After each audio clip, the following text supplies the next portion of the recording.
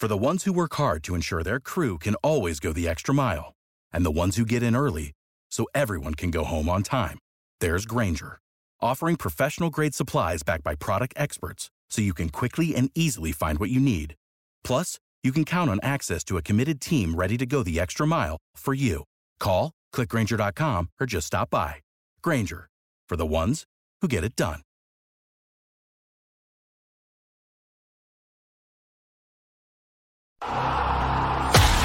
Do you bleed green? Are you an ultimate Eagles football fan? Well, you're in the right place.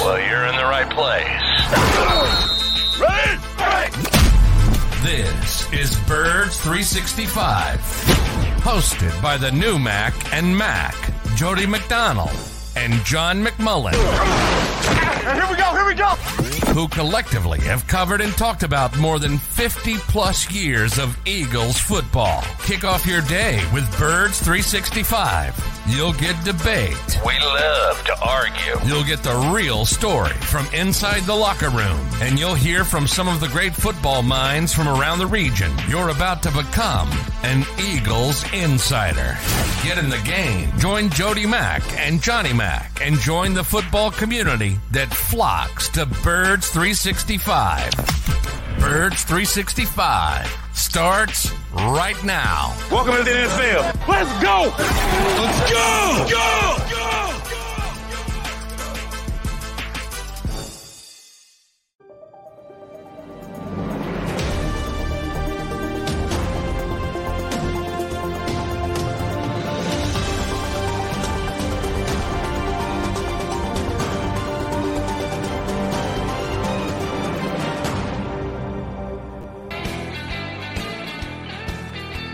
And a good Monday morning, Birds fans. This is Birds 365 with Mac and Mac, John McMullen, Jody McDonald. Good to see Johnny Mac made it out of the D.C. traffic and back here to the Delaware Valley without issue, as did the Philadelphia Eagles with a win, although at times it was pretty damn scary on Halloween weekend. Yeah, some people actually like scary movies. My daughter does. She watches them all the time. When a new one's come out, you got to go see it. I like a good scary movie. I'm with her. You do? I do, but I don't get scared, so it's not really scary. Well, then, I think it's more right. It's not having the effect it's supposed to on John McMullen, and more power to you.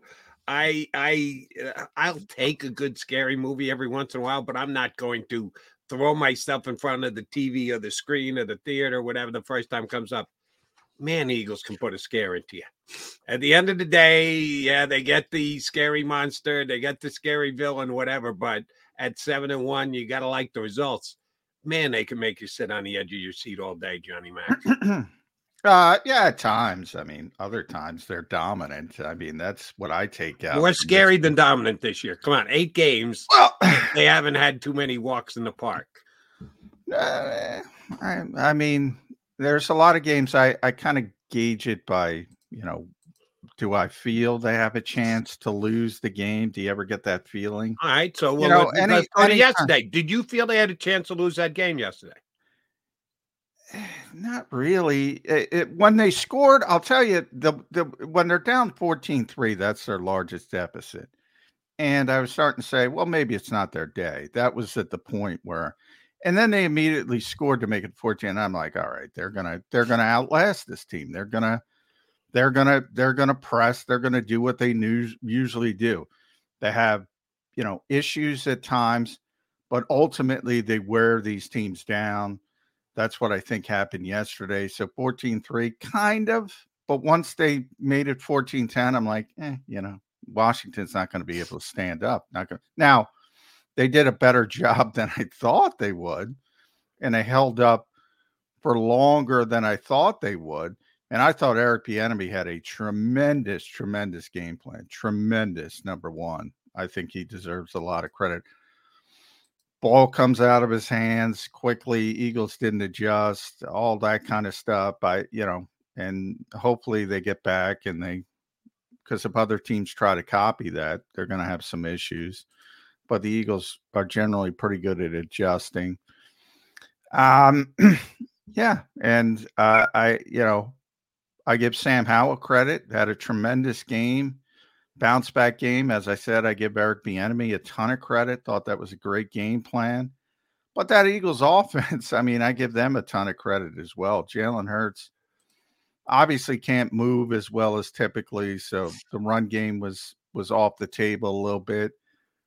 He threw the ball 15 times to A.J. Brown, Devontae Smith. The ball never hit the ground. 15 for 15. People go back and forth.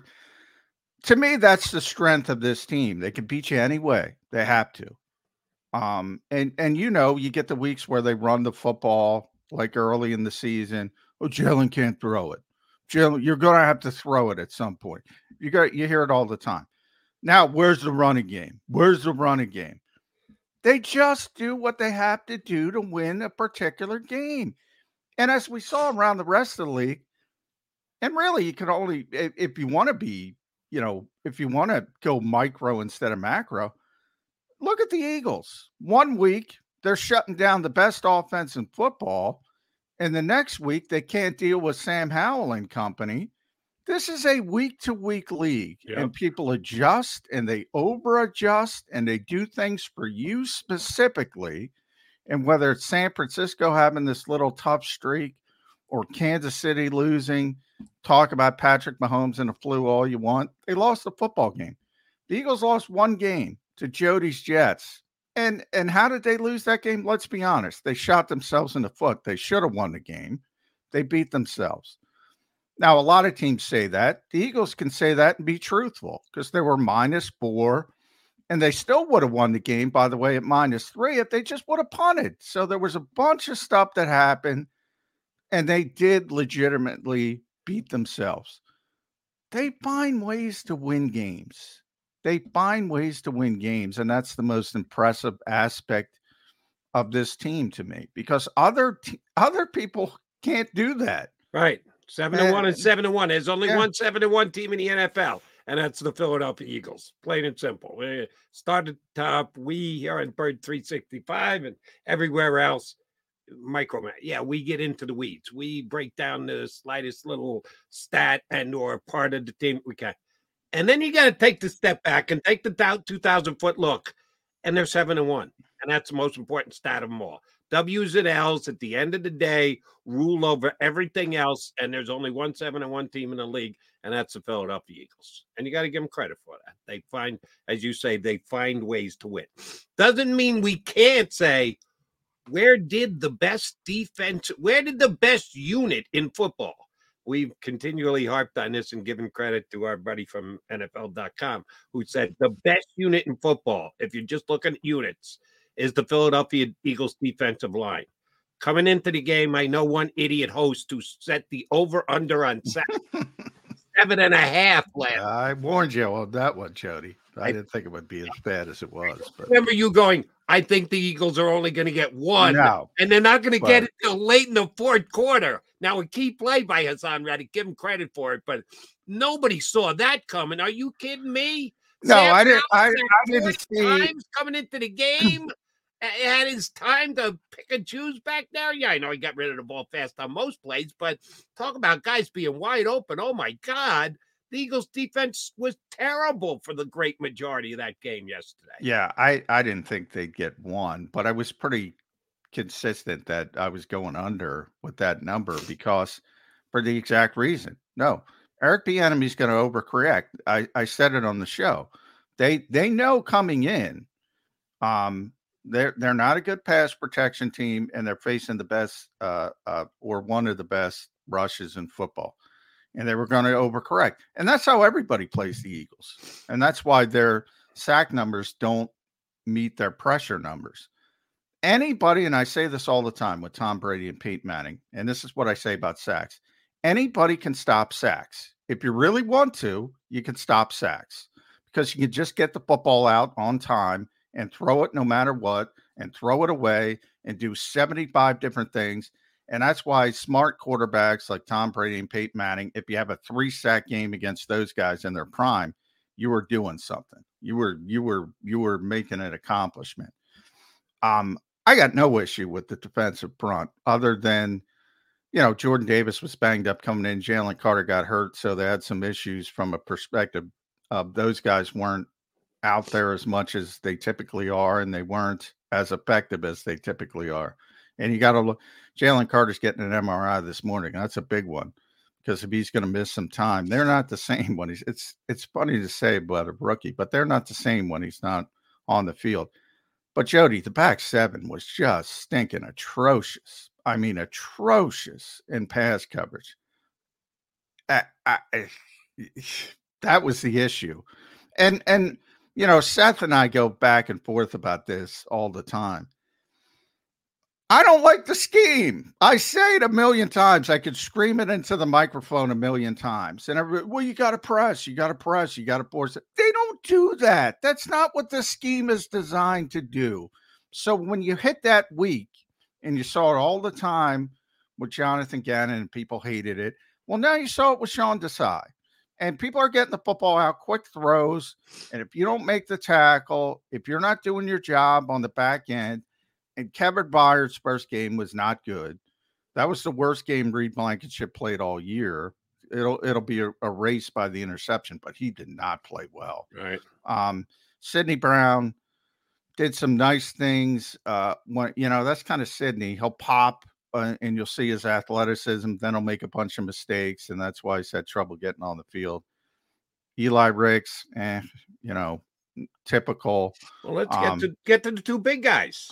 Yeah, the supposed all-pro level corners who also got beaten badly yesterday. Yeah, Slay and Bradbury. Slay hasn't been having a typical Slay season, to be honest. Bradbury, not as good as last year. He had a great year last year. Yeah, I think James has been solid. He had the big play on fourth down. Should have been a pick six.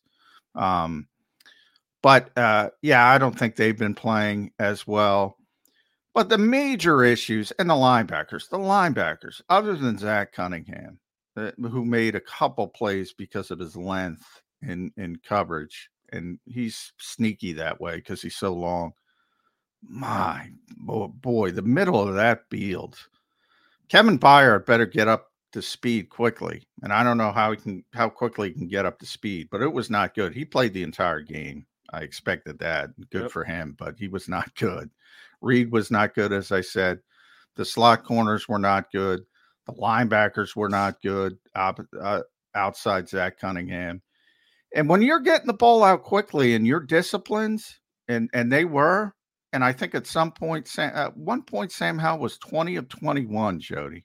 20 of 21. And he finished, Was the incomplete a drop by Terry McLaurin? Because he dropped a couple yesterday. He dropped too late, and that's the thing. Terry McLaurin usually kills them. Yeah. And he dropped back to back. It would have been a third down conversion. He kind of slipped. And he dropped that one that he typically catches. And then fourth down, but it wasn't a great throw by any stretch of the imagination. But he got both his hands on it, and he admitted he should have caught it. Yeah, the Eagles got lucky. And that was on a drive to tie the game. So, and if Terry converts, they would have been deep in Eagles territory. So who knows what happens from there. So they got a bit of a break. But, at the end of the first half, he was 24 of 26, Jody. 24 of 26 in the first half, Sam Howell. And Sam deserved it. Sam played really well. He really did.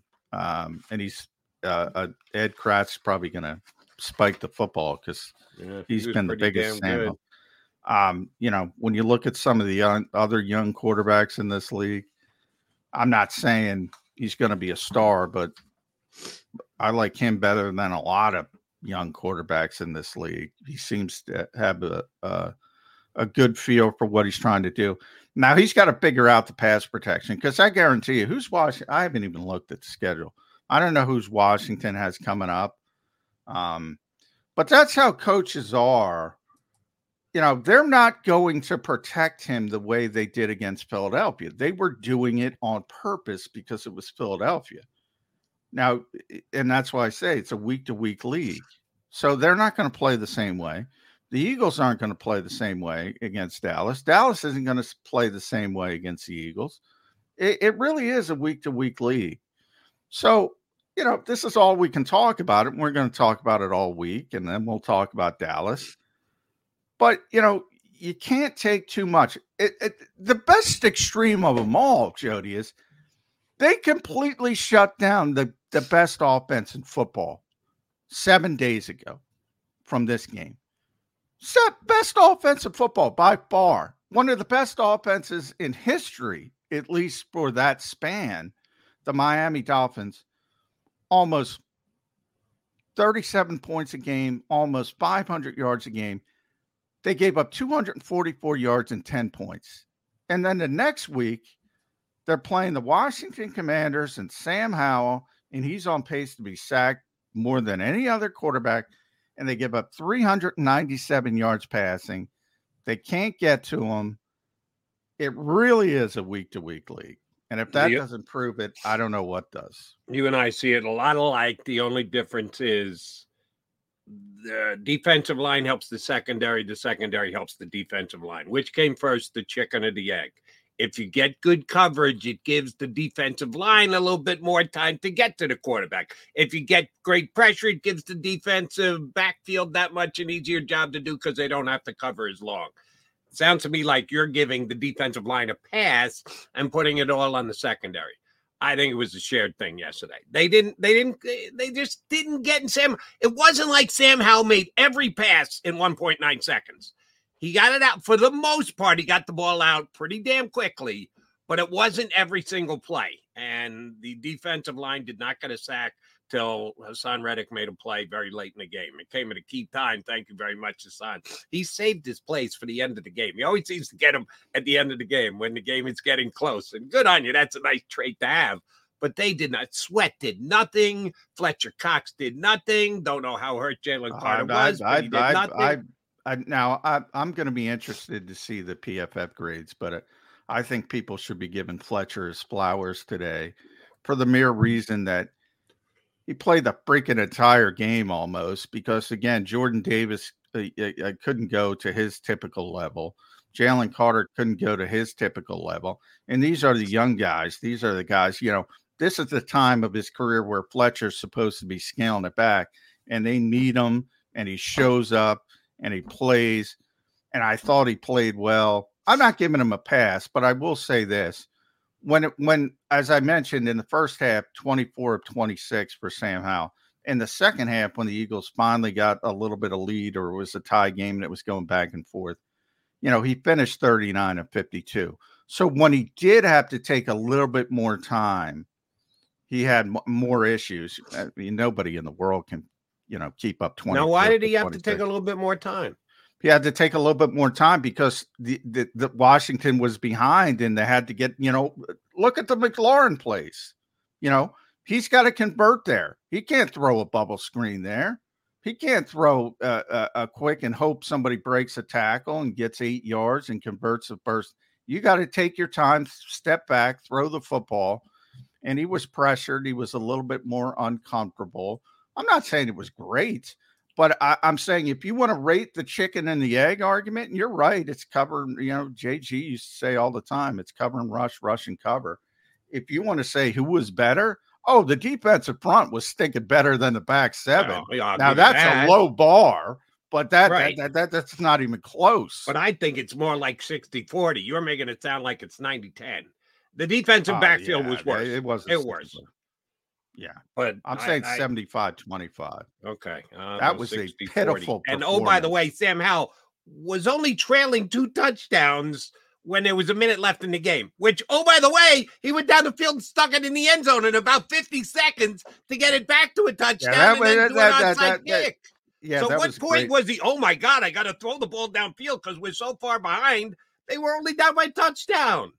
Yeah, that was a great throw, but that was kind of garbage time throw. The Eagles, Swift had taken it in; they were up 2 touchdowns. I mean, at that point, the game's over to me. At that point, now they got the onside kick, and look, it was a bad performance by the defense as a whole. I don't think anybody's going to dispute that. But if I'm going to grade, who the biggest problem was. It was the stinking middle of the field. It was Reed Blankenship. It was Kevin Byard. It was the slot corners, Sidney Brown and Eli Ricks. and it was those linebackers who couldn't cover a thing. I give a little bit of a pass to Zach Cunningham, who did a few nice things, but that was the issue. And yeah, and I think Howie's going to be on the phone today. I'll paint with a more broad brush stroke and tell you the entire defense stunk. If you want to break it down group by group by group, yeah, the secondary was the worst. They were absolutely the worst. The defensive line, you come into the game and he's been sacked 40 times in 8 games, and you get 1 sack. I'm sorry. That's what I'm saying. I mean, how is Eric Bieniemy?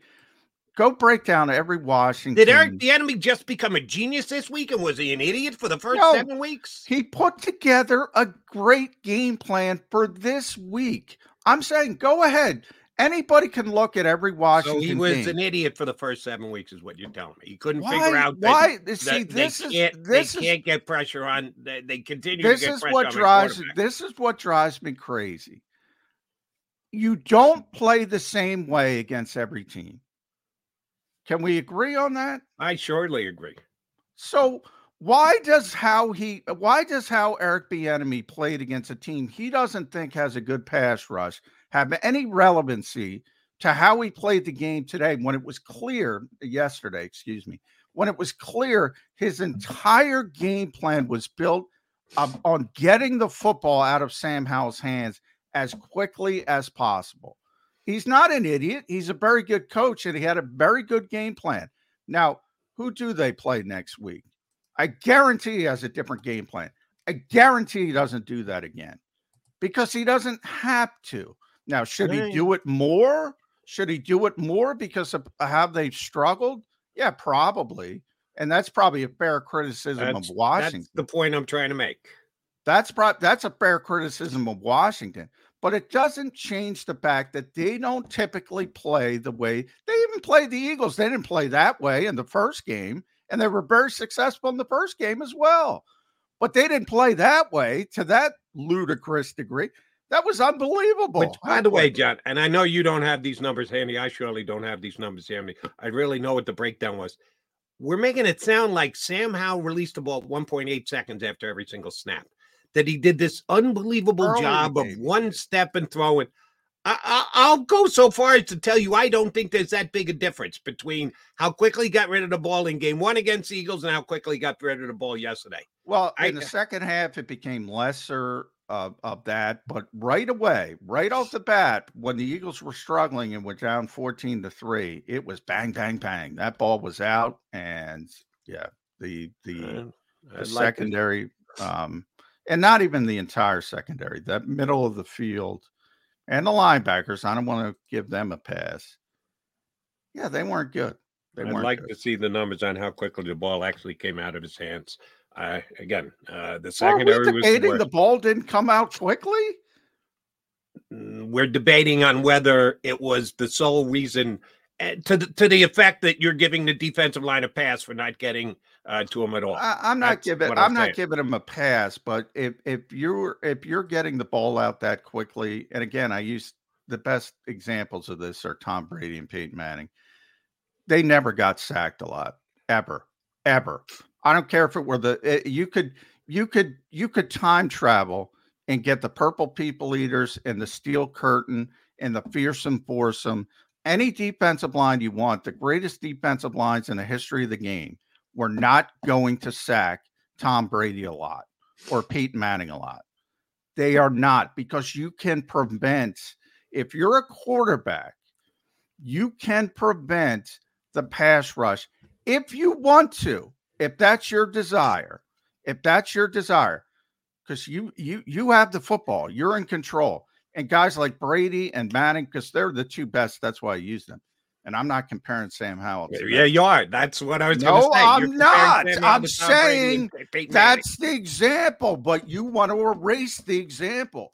You put it out there. I didn't erase anything. You compared Sam Howell to Tom Brady and Peyton Manning. Comparing the ability to get the football out of your hands quickly, limiting a pass rush. If you're Carson Wentz, everybody looks at last year's game at Washington when they got 9 sacks. Carson holds on to the freaking football. There are certain quarterbacks that allow you to have big sack games. Certain quarterbacks do not. Sam Howell yesterday, and it's more has to do with Eric Bieniemy's game plan, was not going to allow you to have a lot of sacks. That's all I'm saying. Well, then another guy we got to call on the carpet here, and we got to get to Jeff Kerr in a second, is Sean Desai and the whole defensive philosophy. Is there no in-game adjustments? Is there no ability to go, spit? They're getting the ball out in 1.8 seconds. You were making Sam Howell look like Tom Brady and Peyton Manning. Why don't we push up our defensive backs a little bit? Why don't we check somebody at the line?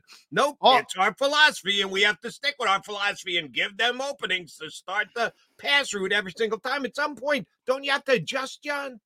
All I get from fans all the time, because they think I like Gannon. I get it from Seth all the time. I get it from you a lot of the time. Oh, Sean Desai's great at adjustments. Oh, Jonathan Gannon was bad. He was last week against Miami. I saw nothing yesterday. So it's but like you said, the thing that you said right more than anything else so far is it's a week-to-week league, and it does change every friggin' week. And Sean Desai didn't change diddly squat yesterday. Or did Miami have a poor freaking game plan and they have a bad week? The Eagles defense doesn't change. I don't like the scheme.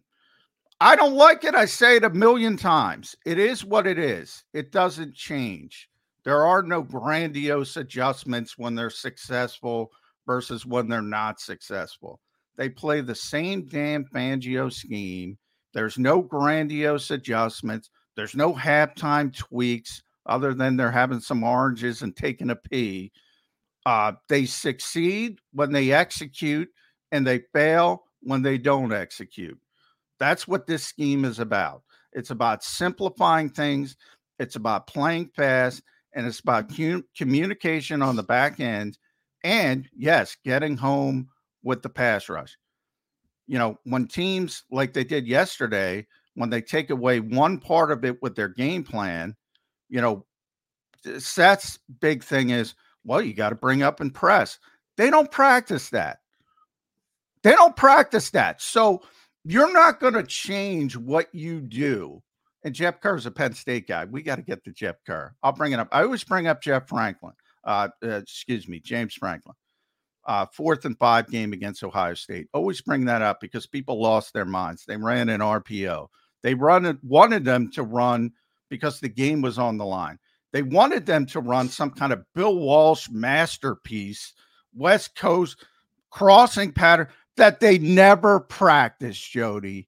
That's the point that people don't understand. You don't just pull something out of your ass when things aren't going well. You do what you do, and you hopefully execute better leverage, better technique. And the middle of the field was a freaking disaster yesterday. A freaking disaster. No question about that. Thank God for the offense and A.J. Brown and Jalen Hurts, because they very easily could have lost that game 15 for yesterday. 15. A.J. and Devontae. 15 for 15. Unbelievable on the offensive side of the ball. All right, Mac and Mac guys here. Jeff Kerr from CBS Sports joins us next. Thanks for your patience, Jeff. He's up next here on Birds 365. Go to get your game on.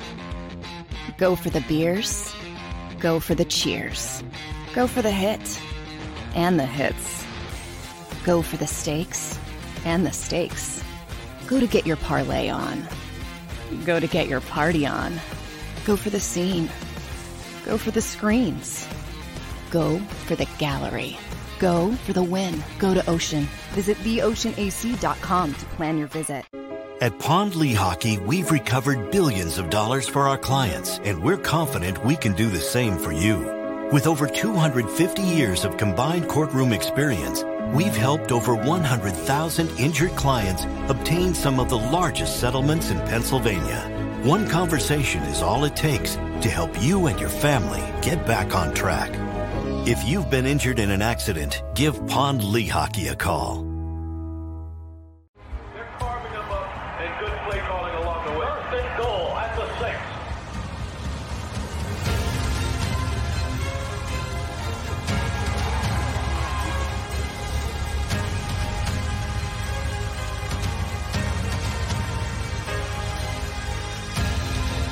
field of life, First Trust Bank is there for you. Champions on three. 1, 2, 3. Because Philadelphia dreams deserve a Philadelphia bank.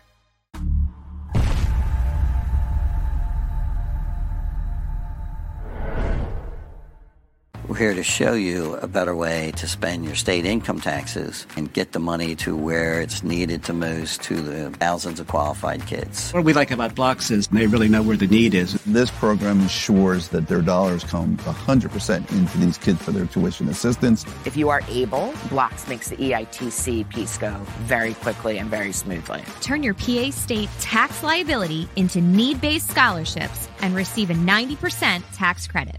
Since 1977, it's always been about you, the community, at Rafferty Subaru. And through the Subaru Love Promise, we prove we care by supporting charities like So Good Now. So Good Now helps kids in under-resourced areas by connecting them with student athletes to serve as mentors. We remove barriers so athletes can help youth in the corners of our communities where light and love are needed most. When you choose Rafferty Subaru, you help organizations like So Good Now. It's all about you at Rafferty Subaru. Do you stream on a Roku, Fire Stick, Google TV, or Apple TV? Now you can watch 6ABC 24/7 with the 6ABC Philadelphia streaming app. And the big story on Action News? Search 6ABC Philadelphia and start streaming today. EAGLES, Eagles.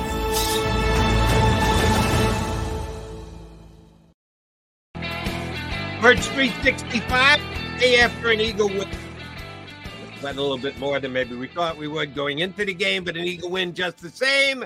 And we get Jeff Kerr up here. Maybe you need to go a little bit more on the optimistic side because me on the defensive line, McMullen on the secondary, we were kind of beating up on the Eagles in the first segment. I think they deserve being beat up. But, hey, how about that offense, Jeff Kerr? Who the hell on the planet can cover A.J. Brown right now?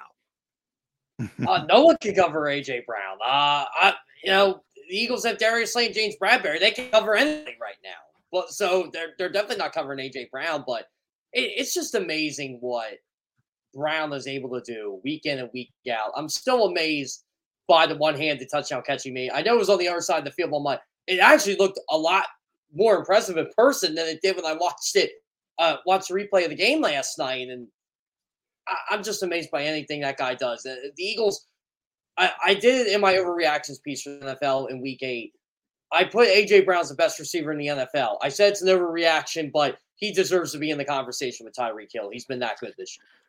He's definitely put himself in the conversation, and he's having a great. I mean, think about this pass-happy era, guys, and nobody in the history of football has ever done what A.J. Brown has done, 125 or more yards in 6 consecutive games. So to call this a heater would be understating it. What's most impressive to me is Jalen Hurts is obviously dealing with something. And before we did get to the dismal defense, Jody and I did mention, people criticize Jalen Hurts early in the season when the Eagles were running the football effectively because teams were giving them those types of looks to run the football. You hear it all the time too as well, Jeff. Oh, Jalen can't throw the ball. At some point, you're going to need to throw the ball for 319 yards and 4 touchdowns. Well, there you have it. 319 yards and 4 touchdowns. And oh, by the way, as we mentioned, A.J. Brown, Devontae Smith, 15 targets, 15 receptions. This team can win in so many different ways. To me, that's what sets them apart. Then Kansas City, Buffalo, whoever you want to throw out there. Dallas is coming up. Dallas is a very talented team. We're going to talk about them this week. People are probably going to get mad at me all week because I think a lot more of them than most Eagles fans. But they're not nearly as consistent as this team. Yeah, they had a bad game on defense. The offense picks them up. Offense might have a bad game here and there. Defense usually picks them up. Even special teams now is improved. Britton Covey, another good punt return. Yep. So while we did get bogged down on the bad stuff, this is a pretty good football team. And Super Bowl hangover, blah, blah, blah. And they went on the road. I'll throw that, Jeff. Their record on the road is astonishing. 13 of 15. do we complain too much about this team? We might be overcritical, but they're 7-1 for a reason. And I held back on this. I saw a response yesterday when I commented on Jalen Hurts having 11 turnovers in 8 games. I didn't say it was a problem. I just put out a stat. And someone said to me, "Oh, you're acting like this is a big deal. We'd still be 7-1 if you didn't have them." And I was going to respond, "No, they'd be 8-0. They'd be 8-0. Yeah, they would. I mean, it's kind of amazing when you think about it. They get literally nothing behind DeAndre Swift from the running back position. Nothing. Ooh, be careful. Be careful. Coach came to the defense of Kenny Gainwell big time yesterday. Boy, he really did. Holy mackerel. You don't want to say anything bad about Kenny Gainwell, Jeff Kerr. The coach is going to call you on the carpet. Yeah. I don't care what the coach says. The coach can say whatever he wants. They get nothing behind DeAndre Swift, and it's affecting DeAndre Swift.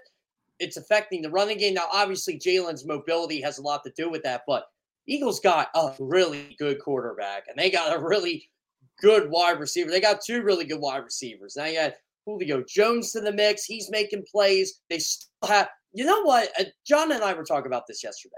They have a clutch football team. When you need to make a play on this football team, they're making it, whether it's a Hassan Reddick sack, whether it's a Julio Jones touchdown catch.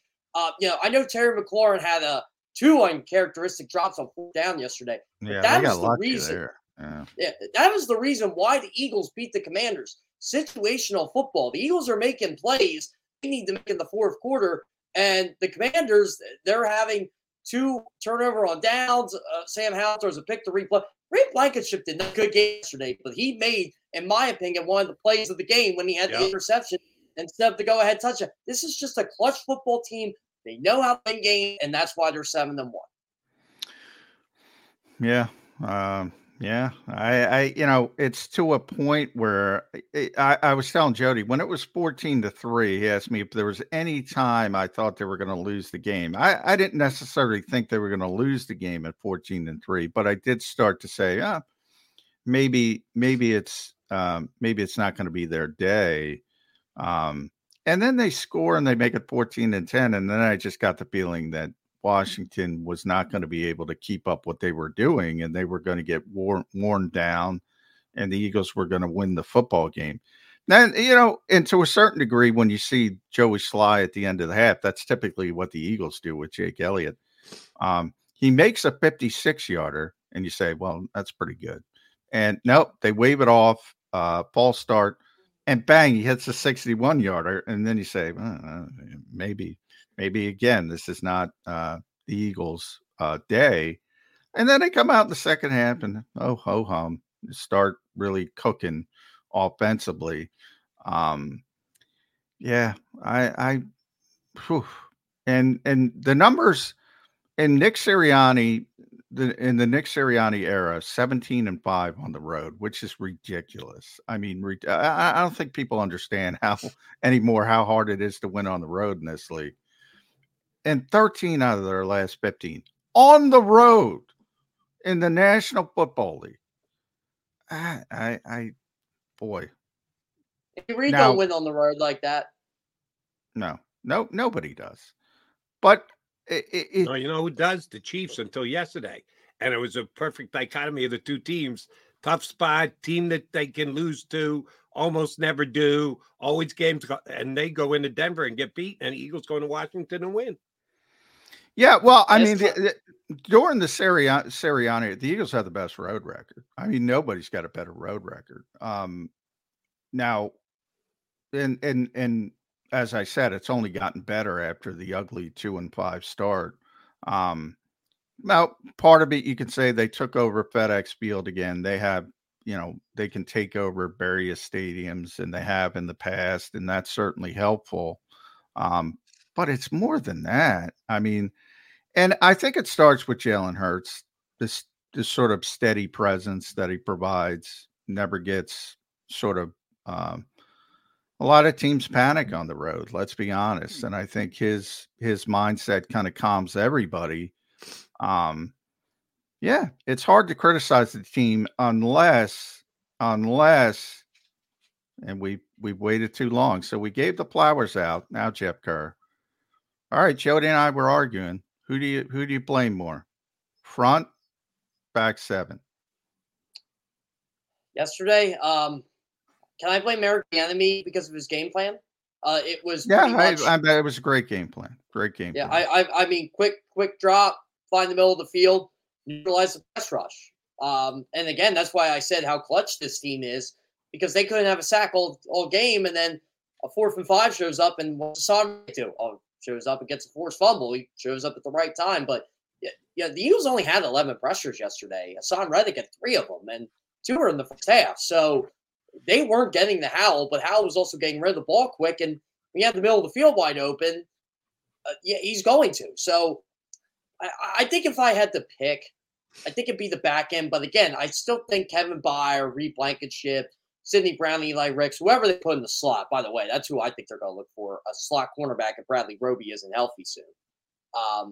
That's what I think it's the communication they're trying to get there.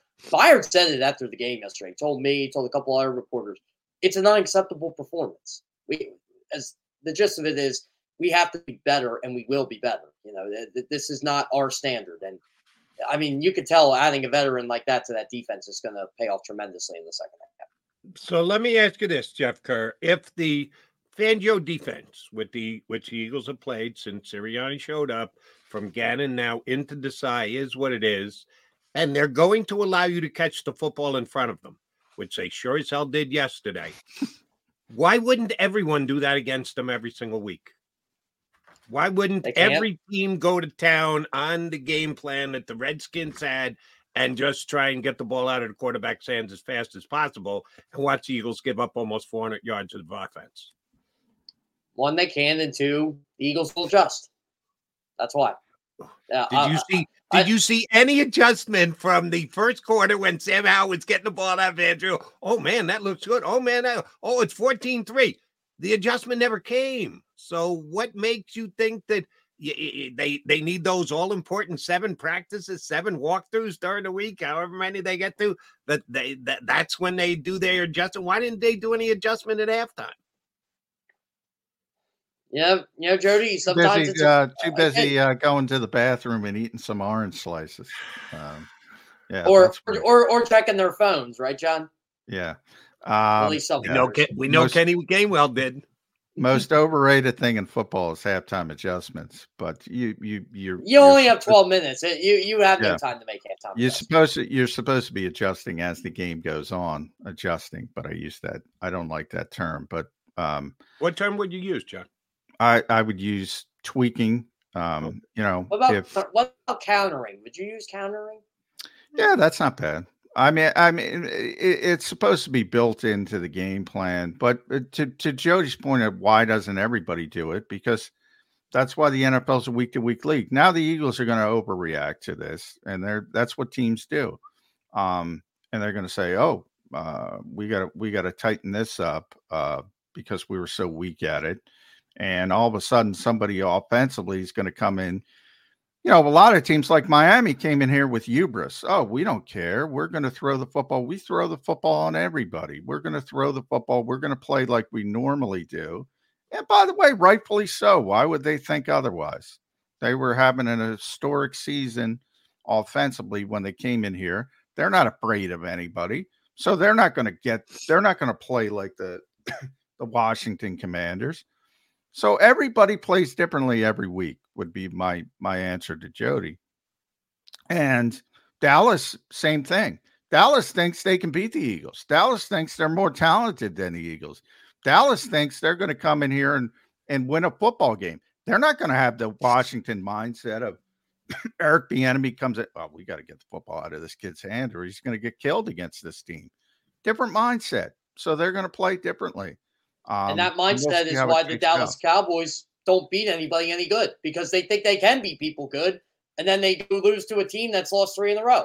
They get blown out by a team. So, yeah, you're right, John. That's the problem with that mindset. I actually like how the Eagles overreact to things, because I think overreacting is better than just resting on your laurels, and I think that's why the Eagles are 7-1 and why they've had the best record or shared the best record in the NFL since the start of the 2022 season, while most teams are trying to figure out who they actually are going into week 9.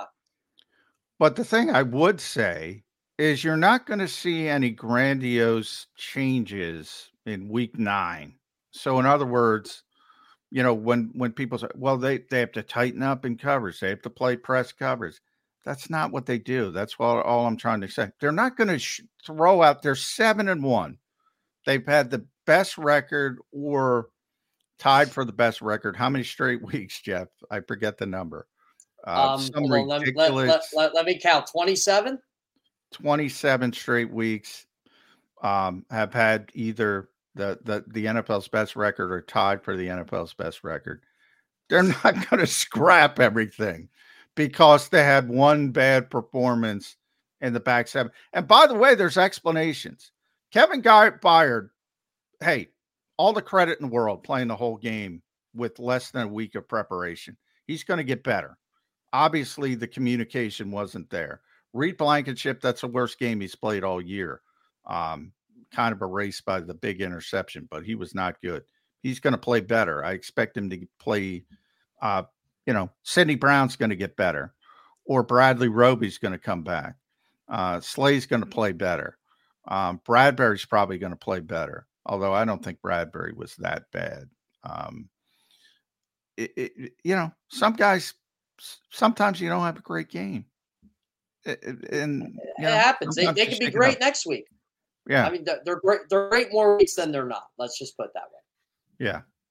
So I wouldn't, they're not going to change their whole defensive scheme because Sam Howell had a good game. No, call it what you want. Adjustments, tweaking. What was the other way? You had one other word to use to describe countering.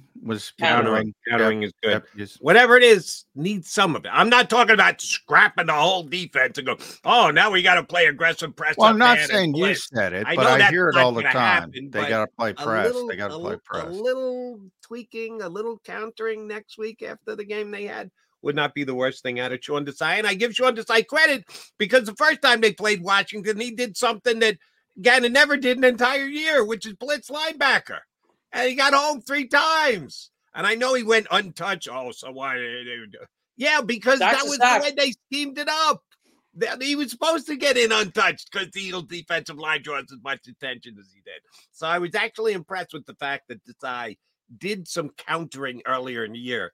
Yesterday, he countered nothing. He just kept with the same game plan all day long, and Sam Howell almost beat him. And yeah, I got Ed Kracz coming up in about 40 minutes, and I'm going to have to eat some. Going to spike the football. Damn. He's going to spike the Sam Howell football. Did not see Sam Howell having the kind of game that he did going into this one. But let's give props to the quarterback of the Philadelphia Eagles.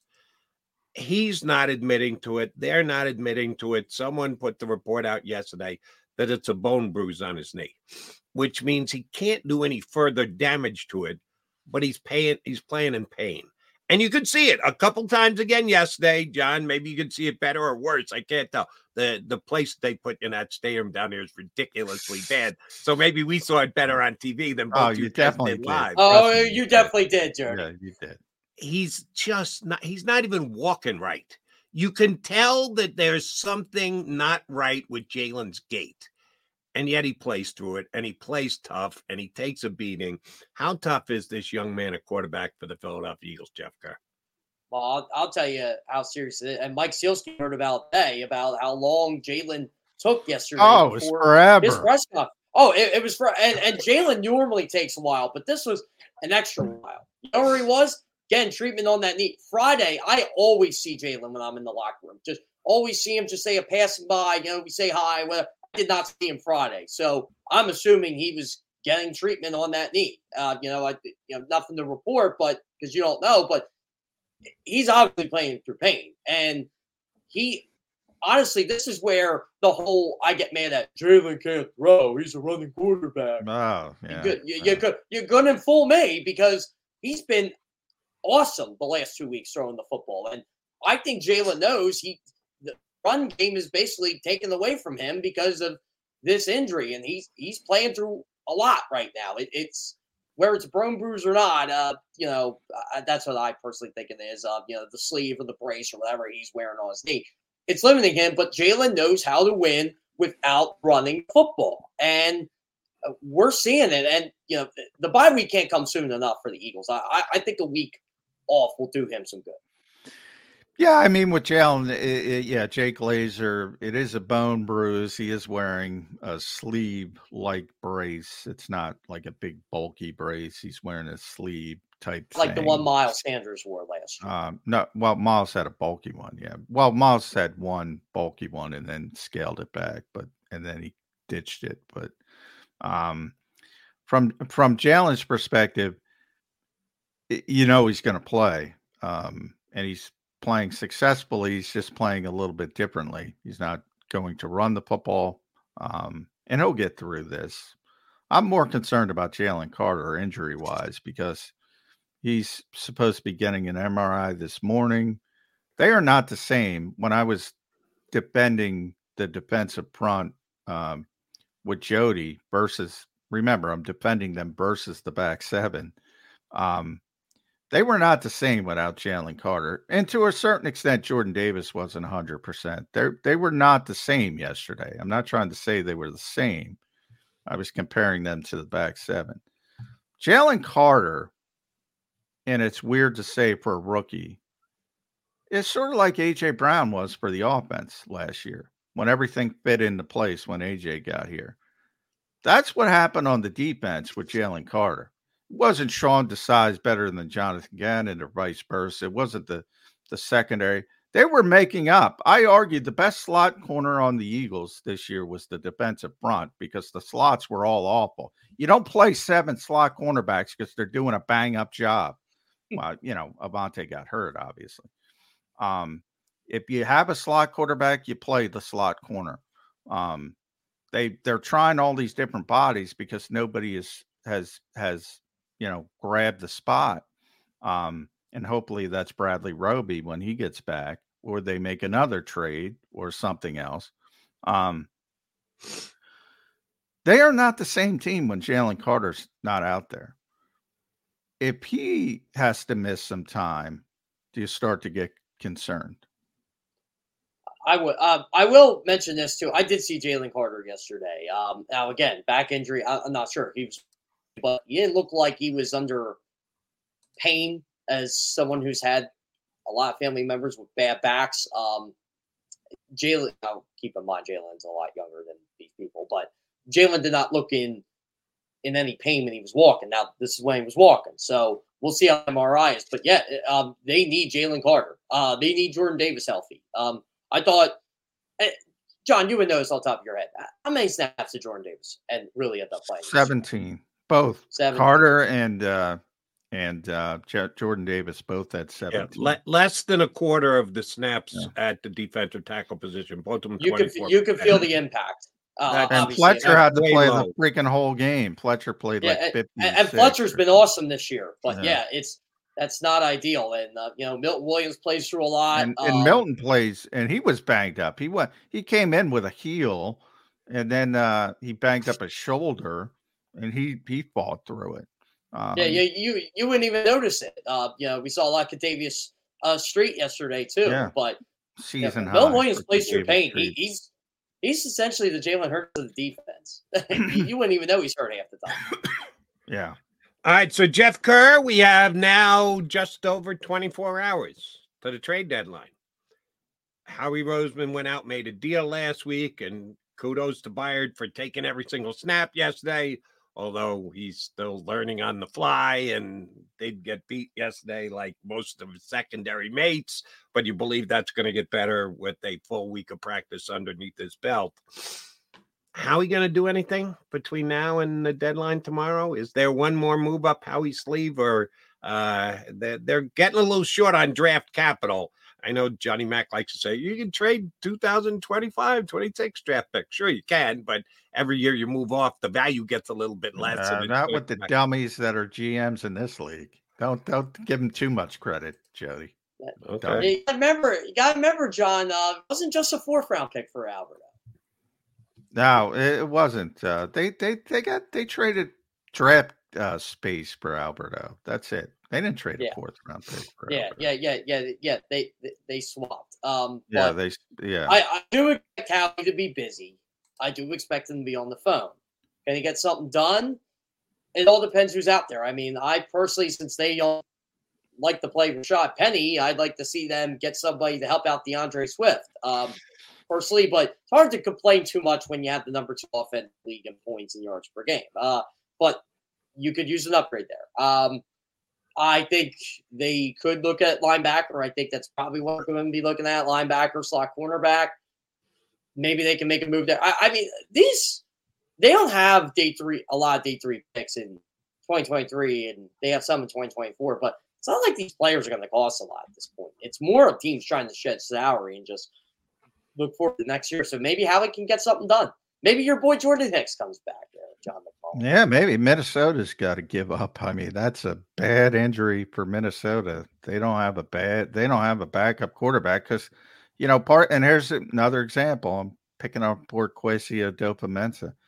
You assume Kirk Cousins is always going to play because he's always there. But if you play long enough, you're getting hurt at some point, and their backup is a 5th-round rookie. 5th-round rookie. And that's a bad plan, Jeff Kerr. All right, so here's the deal. Let's combine 2 things here. Eagles send Marcus Mariota to the Minnesota Vikings. Yeah, we talked about this. Yeah, we talked about this last night. We know exactly where you're going here, Jeff. Yeah.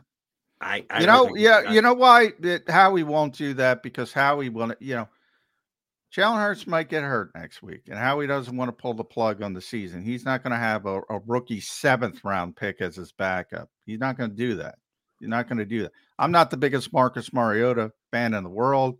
I think Minnesota would jump at that trade to have a competent quarterback. And I see it wince at even competent. Yeah.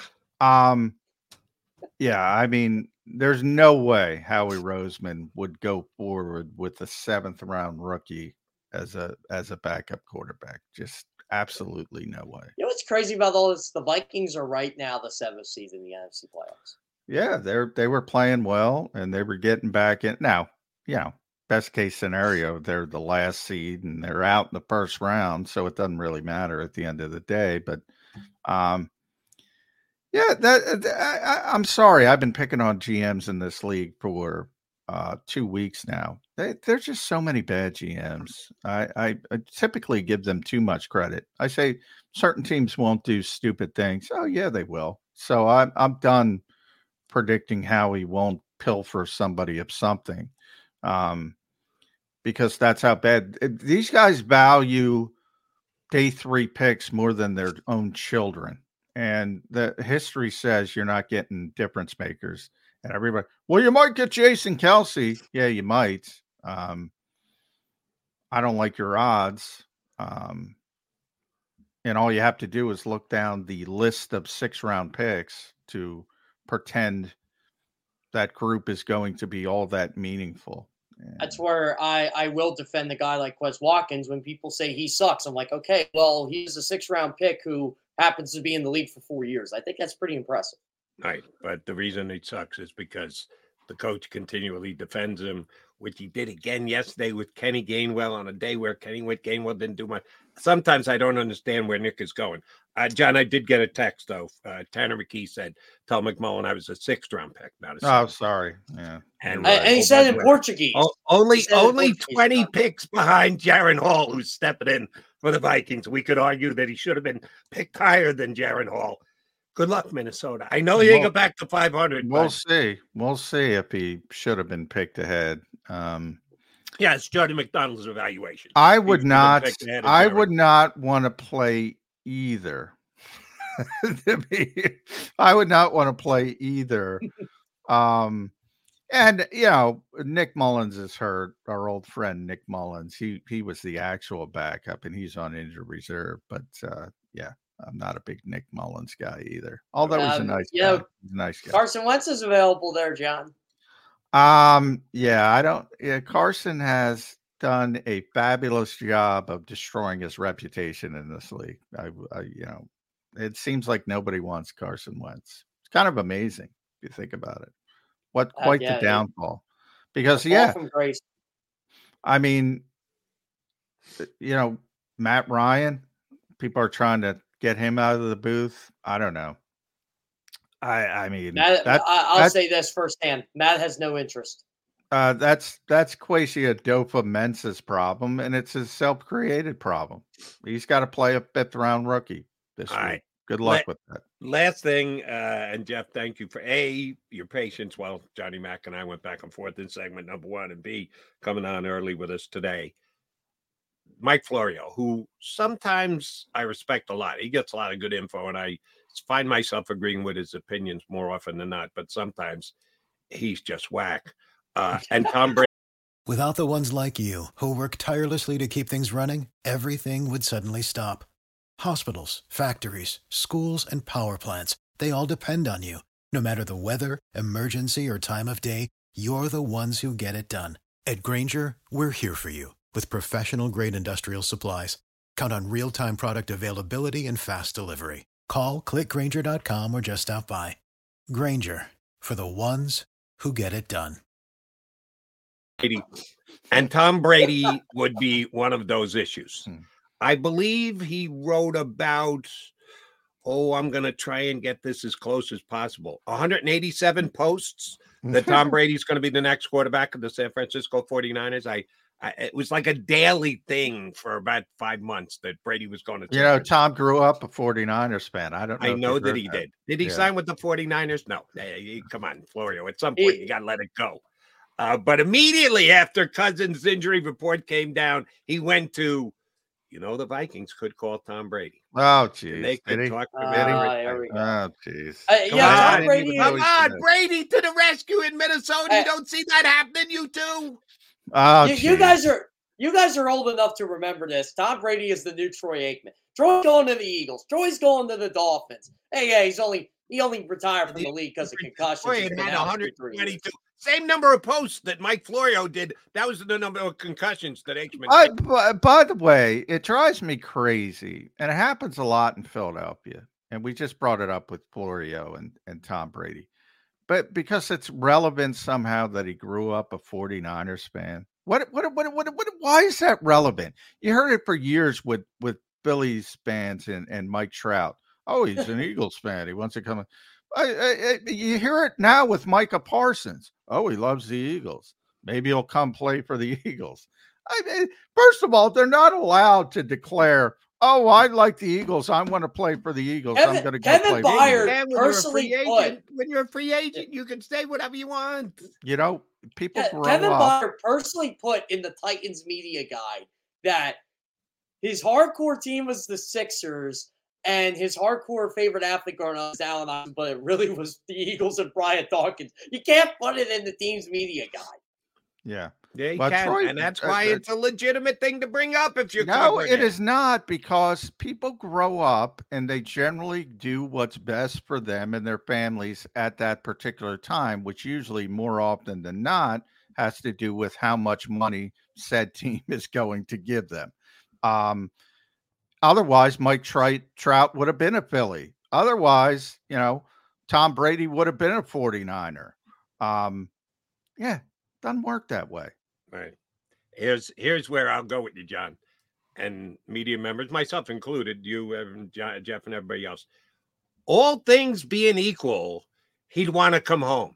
When are all things equal? They're almost never equal. There's almost always a difference in what someone's willing to pay and what the other person is willing to pay. No. So while it's true on its face, we're talking about this much of a percentage of the time that it actually happens. If Hassan Reddick got the exact same contract offer, he'd come back to Philadelphia. However, if insert team name gave him $3 million more, I guarantee you Hassan Reddick wouldn't be in Philadelphia. Exactly. Reggie White is going to be a Giant. Who's going to be a Giant? Reggie White was going to be a Giant, and the Packers swooped in, and he said, "Oh God, God picked me to come here." They sent him off to Green Bay. Even the fact that they gave him the most money of all the teams. Even God can chime in at times. Even God. Hey, God can give me money. God likes to pass that hat around on Sundays too. God gives good advice. It happens to be always go where the most money is. Typically, it's really good advice. No. He doesn't even have to use where he just goes cha-ching, and you know what he's talking about. Jeff Kerr, thank you very much for coming on. We will talk to you again next Monday. Have a good week, brother. It'll be after the Cowboys next Monday. Should be fun. Yeah, sounds great. Thanks for having me on, guys. Jeff Thanks, Kerr, bud. CBSSports.com was down with J Mac in I didn't see that Florio post. Florio's a Vikings fan, so he's probably hoping against hope. Yeah, that's what that's about. Before, as a Viking fan, he literally had him San Francisco signing Tom Brady for about 180. Well, you know what draws clicks? Tom Brady. That's why he writes about he Tom does. Brady so much. He's good at what he does, but good. It's a good thing he's not making wagers on these because he'd be a poor man. He had Brady going to San Francisco forever, so he went down the Minnesota road yesterday. Not happening. Better chance Marcus Mariota is a Viking than Tom Brady is. I don't think Eagles are giving up Marcus Mariota. I do not think. Do me a favor. Clip that one, Xander. I don't think the Eagles are giving up Marcus Mariota. Got to save that one for posterity's sake. They value the backup quarterback spot. Despite how he's played for most of his snaps. There's another one.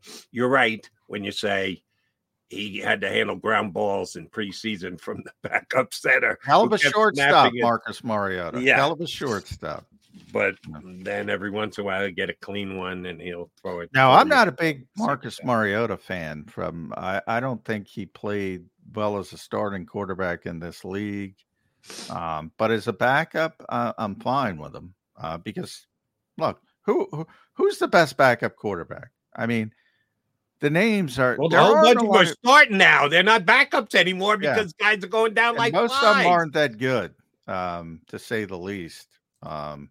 I watched Tommy DeVito yesterday try for the Giants. What? How many? -9 passing yards? How is that even possible in the modern game? I don't even know how that's possible. That kid in Chicago, I always get his name wrong. I don't want to Ty Badgett. I don't want to screw it up. I just call him Tyson. It's Tyler, isn't it? I don't know. I think it is Tyson. Oh, then I usually call him Tyler. Whatever it is, I call him the opposite.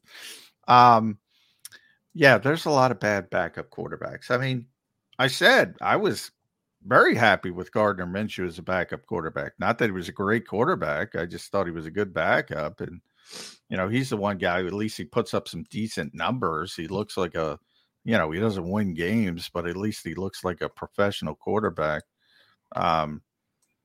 Yeah, it's a bad situation. And you saw it with the Jets. I mean, the Jets have, Zach Wilson, as bad as he's played, is actually made a couple plays late yesterday. That's what I'm saying. Awful for 3 3/4, but then we made a couple. At least he can make a throw now and again. That's what I'm saying. There's so many of these backup, they can't even make a throw. It's at least he can make a play. He made that. I saw the pass to Wilson. That was a nice throw. Wilson's such a stud. He's a great player. If Aaron Rodgers was there, I said it from day one, he's going to be a superstar. And he would have been if Aaron Rodgers was playing. And he already is a superstar. People just don't know it yet because he doesn't have the volume, because he doesn't have a vehicle to get him the football. Right.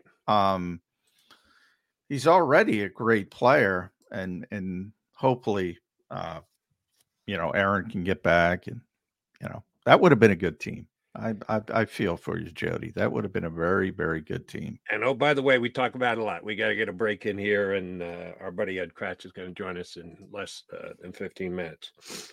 Who'd they beat? Who'd they beat? That's all anybody ever says in evaluating the league. Yeah, I know what the record is, but who'd they beat? The Jets have beaten the Eagles and the Bills.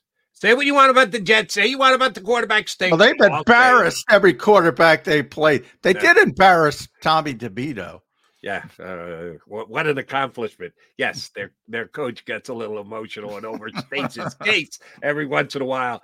But they've beaten good teams this year. They're 4-2 with a win over the Eagles, over the Eagles and the Bills. It's a very good roster.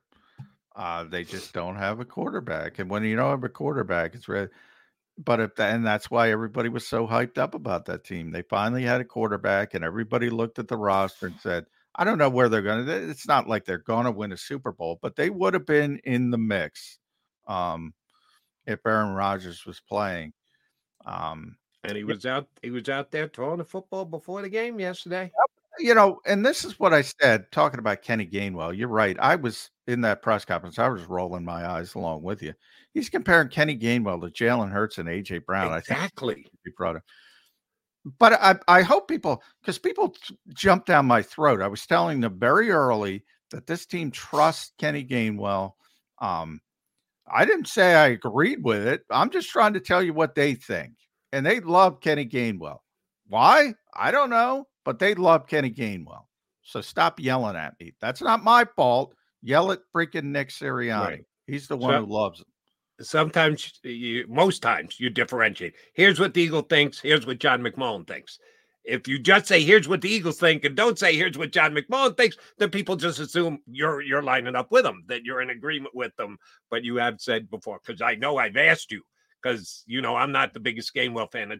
One of the things that annoys me about the Eagles is Kenny Gainwell had this great playoff run last year.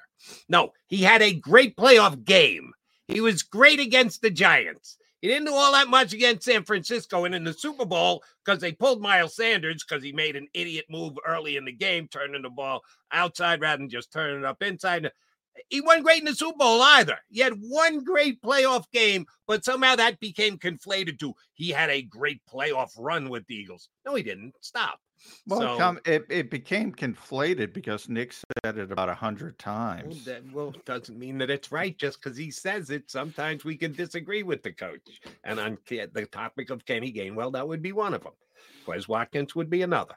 All right, McMullen and McDonald, quickie timeout, come back. We're only minutes away from Ed Kracz joining us here on Birds 365.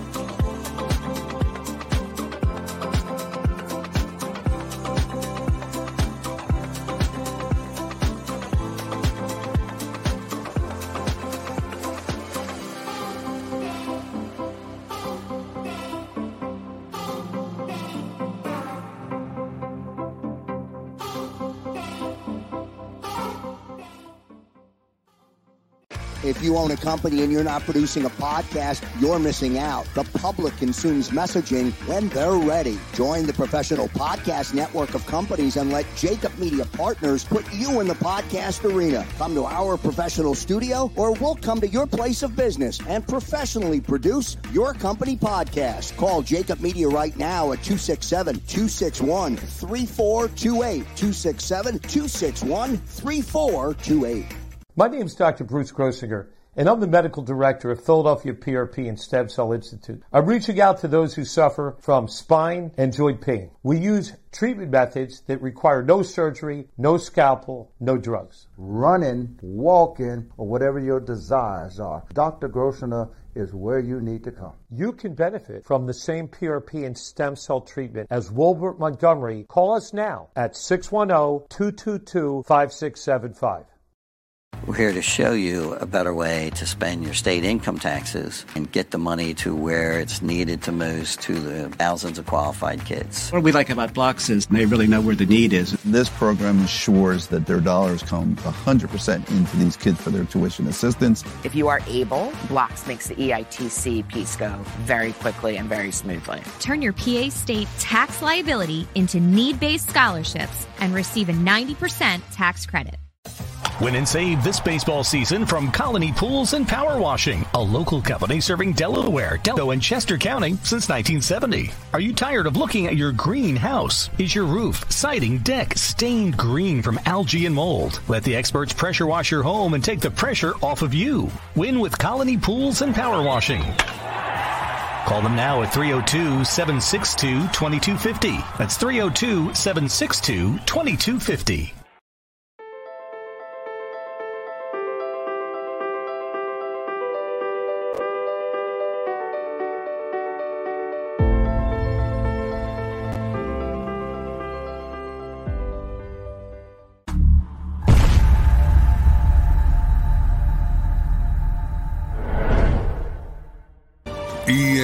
EAGLES, Eagles.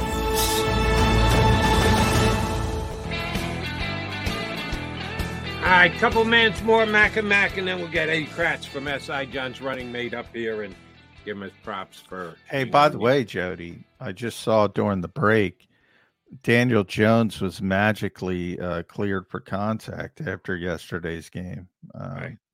Yeah. Even though funny how that happened. Yesterday, prior to the game, they were talking about week 10, that he could be ready by week 10. Oh, now he's because Tyrod Taylor went down. Funny how that happens. Your look at Mr. DeVito, the backup. Miraculous. You are correct. J-Mac, we're going to do this all week. We might as well start it now. I'm a happy guy, and I'll tell you why I'm a happy guy. Because the one thing I said before the season started was twice this year in the regular season, and if it happens a third time, I'd be okay with it again from an Eagle perspective because the quarterback of the Cowboys has not been all that good in the postseason. I wanted to see Dak against Jalen. Last year, we got it neither time. Jalen missed one game with an injury, and of course, the Cowboys won. Dak missed one game with an injury, and of course, the Eagles won. I wanted Dak against Jalen both times this year during the regular season. Well, the first game has arrived next week, and it's Dak against Jalen. And sorry, Eagle fans, stats are stats and facts are facts. And Dak Prescott is 8-3 against the Philadelphia Eagles. That's just a fact. Yes, he is. You can't get around that. Now, he is also a guy who has underachieved come postseason time. Well, this isn't a postseason game. It's a regular season game. And Dak has got a winning record against the Philadelphia Eagles. It's time to get it closer to 500. Time for the Eagles to put an L on Dak's record. Another L. He only has 3. Good thing or bad thing, first game of the year between these two teams in Philadelphia. Would you rather have had this game in Dallas? Say the situation is what it is. Eagles 7-1, Cowboys 5-2. They've already had their bye, so they only have 5 wins, but 2 losses to 1 loss. Better for the Eagles or worse for the Eagles that the first one's in Philadelphia and they got to travel to Dallas in December? I think it's better because obviously, even though I talked about the Eagles' road record, that's a stadium. There'll be plenty of Eagles fans there because it's so big, but it's a tough place to take over. And it's a very difficult place to play. And they've had some difficulties down there. And obviously, Lincoln Financial Field is a very difficult place to play. And if you start to create some space between you and Dallas, because really it's only one game in the loss column. So if Dallas can find a way to win this game, they're in very good shape. And we talk about the Eagles' goals, and the ultimate goal is obvious: Super Bowl or bust. And the easiest way to get there, and they know they've done it twice now. Make sure everything has to go through Lincoln Financial Field. So their number one goal is to get that number 1 seed, not only because you get the bye week, which is a huge advantage since they made the shift in the playoffs. Only 1, not 2 of those first round buys. Teams don't win here in January. And they've created space already with this little lull from the 49ers. So really now you're talking about Dallas and Detroit. As long as the Eagles keep putting together wins and beating the teams they're supposed to beat, they got the inside track already. And if they can win this game against Dallas, it's looking really good. Right. So you like the fact that it's here this week? Oh, yeah. Well, I also don't have to travel. Okay. Well, you got to travel in December. You know you're going to Dallas. The question is, are you going early or are you going later? And you're going later this year. It's kind of like, from time to time we jump into baseball metaphors. The doubleheader pitching decision. Most managers believe if you got to start 2 starters on that day, and again, baseball is so changed, who your starting pitcher is, doesn't matter near as much as it used to. It used to mean everything. I would always save my better pitcher for the second game. I would, and I'm in the major minority there. Most managers go, no, best foot forward. Give me my better starting pitcher. Get that first game in the win column. I would take my puncher's chance the first game. And then if I found a way to win, damn, do I feel good about a sweep. I got my better pitcher coming in the second game. I look at this the same way. I'd rather go take my shot on the road first and know that I got. I like your thought process, but I think it's I'd be a little bit more malleable with it from a baseball perspective. If I got a lights out guy, I agree with your perspective. I take my shot and I got the lights out guy, and I know I'm going to win the second game. If my top pitcher is sort of a, I always argue in baseball, there's not really, well, now there's no aces. Now everybody goes 5 innings, but we're talking old school baseball. There weren't, every team didn't have a legitimate ace, number one pitcher, Bob Gibson, type pitcher. If I had Bob Gibson, I agree with your mentality. If I got a run of the mill starter, then I might rethink it a little bit. That is my best guy. But for the Eagles, no, I want to create some distance, and I want to put some doubt in the Cowboys' mind.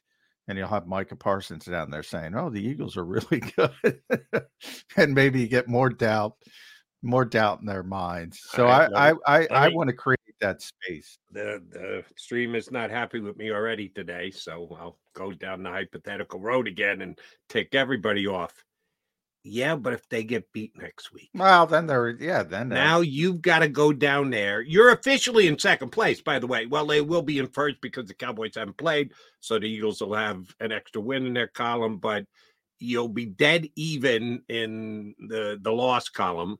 Yeah, you'll have a loss to them, so you're a half a game behind. And oh, by the way, you got to go to their building next month. Yeah, no, the upside's great. You're right. Oh, create distance, open things up. But if you lose because the Cowboys win one as handsomely as they did yesterday and are only a half game behind, there's the potential downside. Sorry to do that to Eagle fans. All right, Johnny Mac. I see Ed Kracz, the president of the Sam Howell fan club here in the Delaware Valley. You got the football to spike, Ed. Spike the football. He is. He's going to get a chance to do just that. He's been talking Sam Howell up for quite some time. Eddie Kracz from SI joins us next here on Birds 365. Go to get your game on. Go for the beers. Go for the cheers. Go for the hit and the hits. Go for the stakes and the stakes. Go to get your parlay on. Go to get your party on. Go for the scene. Go for the screens. Go for the gallery. Go for the win. Go to Ocean. Visit theoceanac.com to plan your visit. At Pond Lehocky, we've recovered billions of dollars for our clients, and we're confident we can do the same for you. With over 250 years of combined courtroom experience, we've helped over 100,000 injured clients obtain some of the largest settlements in Pennsylvania. One conversation is all it takes to help you and your family get back on track. If you've been injured in an accident, give Pond Lehocky a call.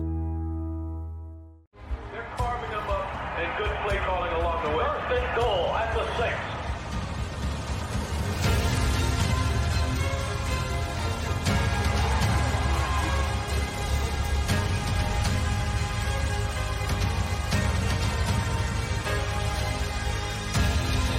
On the field of life, First Trust Bank is there for you. Champions on 3. 1, 2, 3. Because Philadelphia dreams deserve a Philadelphia bank.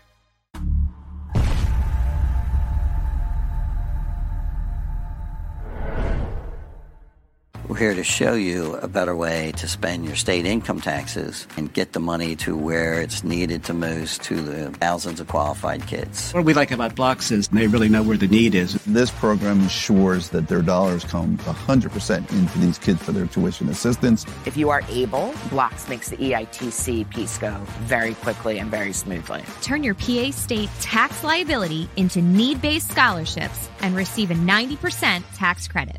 Since 1977, it's always been about you, the community, at Rafferty Subaru. And through the Subaru Love Promise, we prove we care by supporting charities like So Good Now. Sogano helps kids in under-resourced areas by connecting them with student athletes to serve as mentors. We remove barriers so athletes can help youth in the corners of our communities where light and love are needed most. When you choose Rafferty Subaru, you help organizations like So Good Now. It's all about you at Rafferty Subaru. Do you stream on a Roku, Fire Stick, Google TV, or Apple TV? Now you can watch 6ABC 24/7 with the 6ABC Philadelphia streaming app. For the big story on Action News, search 6ABC Philadelphia and start streaming today. EAGLES, Eagles.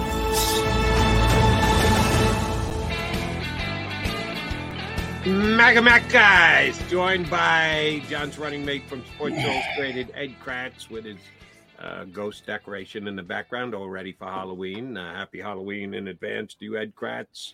Nice, by the way. I'm a little frightened. I'm a little spooked. I did not see me being spooked by Sam Howell yesterday, but after the game, I said, "Oh my God, I should be blanking my pants." Yeah. He was that good. Eddie K, what you see in Sam Howell? I watched him play at North Carolina. I thought he was blatantly overrated, as a matter of fact, but he was damn good yesterday. What was it that tipped you off to Sam Howell? Well, first of all, happy Halloween. And, Jody, I'm sure you're going to go out at trick-or-treating as Sam Howell, I would hope, after what if the Commanders had won the game yesterday, I might have had to do that. You're right. But since the Eagles won, I get to put the Sam Howell jersey away. Listen, I like what I liked about him at North Carolina was just his toughness, his moxie. I mean, this guy was able to run the football with no fear. He kept plays alive with his legs, and he was able to make plays down the field. And, I like that at North Carolina, and we've seen it in both games against the Eagles. I mean, he might not be the same quarterback against every other team. In fact, I know he's not. He hasn't been, not yet. But against the Eagles, I mean, you might want to induct him into the Hall of Fame tomorrow. Yeah, he plays against that bust ready. He picks up first downs with his legs. The guy's been sacked 40 times. He doesn't seem to show any signs of shell shock from that. I mean, he stands in the pocket. And I know he got the ball out quickly yesterday, and you wonder, where was that game plan all year if you're Eric Bieniemy? That's, to me, kind of an indictment on the Washington coaching staff. I mean, this guy is better getting the ball out quick, and you keep him upright if you're getting the ball out quick. And I know the Eagles have the great pass rush and every game plan is different, but you have to account for the fact that our quarterback's getting killed back there. We got to get the ball out quick. Why did it take until week 8 to figure that out? And we'll see if they figure it out going forward. But right now the Commanders look a little dead in the water, but boy, that's no fault of Sam Howell's. Career high, 397 yards passing, 39 completions, which is, that's 3 games worth for a lot of quarterbacks. For Tommy DeVito, it's 3 years worth. I mean, and John pointed this out yesterday. I mean, as much as I'm indicting the Washington coaching staff here, I mean, the Eagles shut down Tua Tagovailoa last week. I mean, they shut him down. This great quarterback from Alabama who was throwing for 500, he had 500 in total yards of offense a game, 37 points. He did nothing against the Eagles. Then Sam Howell. Crazy league. It is a crazy league. Sam Howell comes in and just picks them apart and keeps them into the game until, the onside kick that Devontae Smith recovered with a minute to go. But yeah, I like Sam Howell a lot at North Carolina, and, I just thought he would be a pretty good pro. And so far he's looking like a pretty good pro. Yeah, but here's the problem. I just checked. No more games against the Eagles this year for Sam Howell. He's gonna have to earn that continued trust of Ed Kracz against us. Yeah. So you don't think the Commanders are a playoff team? I guess. You never know. I mean, the last playoff team is 4-4 right now, and they just lost their quarterback for the season. So they're 3-5. They're not out of anything. If they who knows? Maybe they get some juice. There are no moral victories, but they finally figured something out on offense. Maybe Eric Bieniemy does learn he's got to get the football out a little bit quicker. Who knows? But I was impressed by Sam Howell. I thought he played. It wasn't only the game plan. I thought he played really well with it, in it, and did a lot of good things. So but we've seen these games with Jonathan Gannon, these high completion percentages, and it drives the Eagles fans nuts. when you're, I think it was 21 of 22 at one point, Ed. When when things are going that drastically poor from an Eagles perspective, and the pass rush isn't getting home because the ball's coming out quickly or whatever reason, they're having a crappy game. What do they have to do differently on the back end? Can they do anything differently? Well, it was, they had two new safeties in there from a week ago against the Dolphins, right? I mean, Reed Blankenship was back, did not play very well at all. I know he had that big turning point interception that set up that go-ahead touchdown for the Eagles to get their first lead of the game with 7+ minutes to go. And then they had Kevin Byard in there. So, maybe it's just a matter of, playing together for a game or two until they can kind of communicate and learn how to communicate with one another. But, even Slay alluded to it after the game is we got to get that back 7 fixed, because it's not just on the secondary, but this to me is a weakness of the Eagles. I mean, how many completions did Sam Howell have over the middle of the field to guys on crossing patterns, or Logan Thomas, a very good tight end? That they don't have a linebacker who can cover the middle of the field, it looks like. I mean, the Kobe Dean, a little on the shorter side, Zach Cunningham's on the tall side, but that's not his strength, is covering, backs or tight ends or receivers on crossing patterns in the middle of the field. So if you're looking at a trade deadline move from Howie Roseman Tuesday, 4 p.m., you might want to put linebacker on the list, because they need somebody who can come in and cover the middle of the field like Kaiser White did and TJ Edwards learned to do in 4 years with Philly before moving on to Chicago. Understood. I got a question for you about the wide receiver of the Philadelphia Eagles, who's playing pretty well right now. A little bit of an understatement. I know he's referenced himself as 7-Eleven, always open. I would like to argue that A.J. Brown is not always open. He's often covered, and he was covered yesterday, and it still didn't stop him from making 8 catches on 8 targets coming his way. He's unguardable right now. And who in the league, who possibly, and unfortunately, you got no Diggs coming in this week with Dallas. I don't think they've got any corner that's going to be able to come close to covering. Who can cover A.J. Brown in the NFL right now? Yeah, I mean, the Commanders' cornerbacks are young, and they tried, Emmanuel Forbes or they put Forbes back on him. What are they doing to that poor kid? I mean, who else do you have? I mean, Benjamin St. Juste, what's he, a second or third? Yeah, but at least he has I would have kept St. Juste on him. Yeah, it's not going to work, but he's at least a pro player. Forbes, it didn't work. They destroyed Forbes. Yeah, St. Juste was on him too. I mean, they rotated several guys on him, and AJ talked about it after the game. But who can stop him? I mean, maybe a veteran like a Jalen Ramsey. It's a shame he didn't play for the Dolphins last week to see. Nick Sirianni loves Jalen Ramsey, by the way.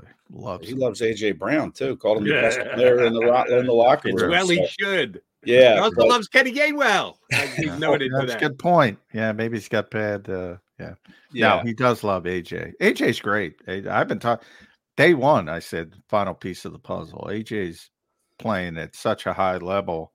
In the conversation, certainly for being the best receiver in football. But here's the thing. Overall, we talk about Sam Howell, great game. Jalen Hurts, he targeted AJ and Devontae 15 times yesterday. 15 for 15. 15 for 15.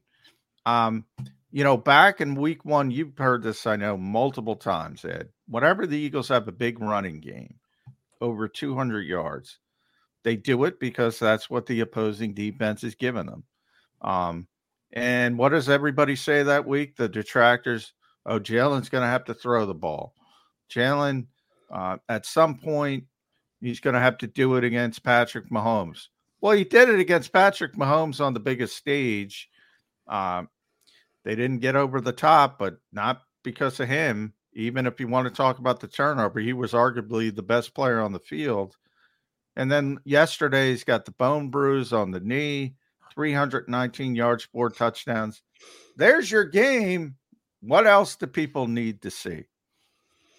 Devin McCourty had a quote on the Sunday night telecast on the Sunday night game, said that are they a run team? Are they a pass team? Philadelphia is a winning team. They just go and win games any way that they can. And I think that sums it up perfectly. I mean, you don't know. I mean, they haven't run the ball very well the last couple weeks, right?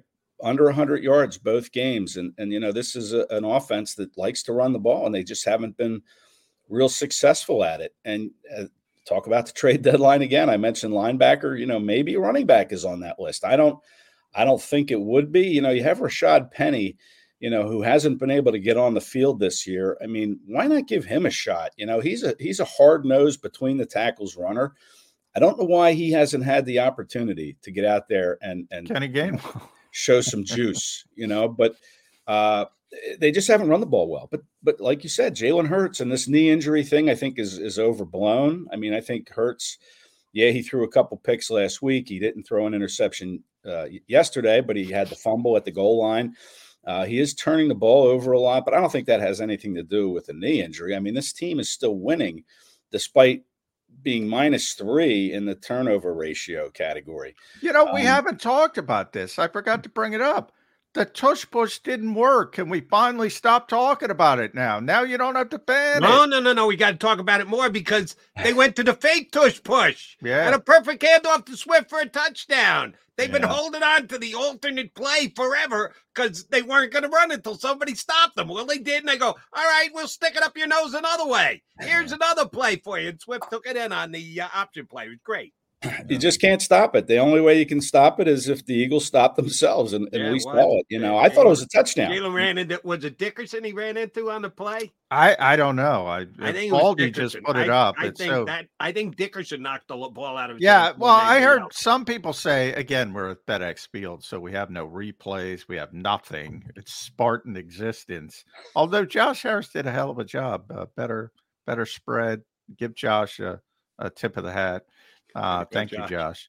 But as far as, we can't see anything at FedEx Field. So a bunch of people said the snap didn't come up to him, but it seems like he got the snap. So it seems like the fumble was on him. But he took ownership of that. I mean, even Kelsey said after the game that he thought the snap was good. He thought it was a touchdown. He didn't know that the ball had even been fumbled. But Hurts said, I didn't put the ball away. So he took ownership of that. So that's kind of what we have to go with. And that's the only way to stop it is if the Eagles make a mistake on it. If they line up off sides like we've seen them do, or fumble the ball.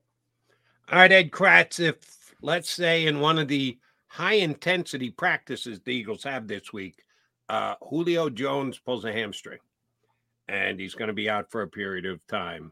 Has he already earned his keep with yesterday's touchdown grab?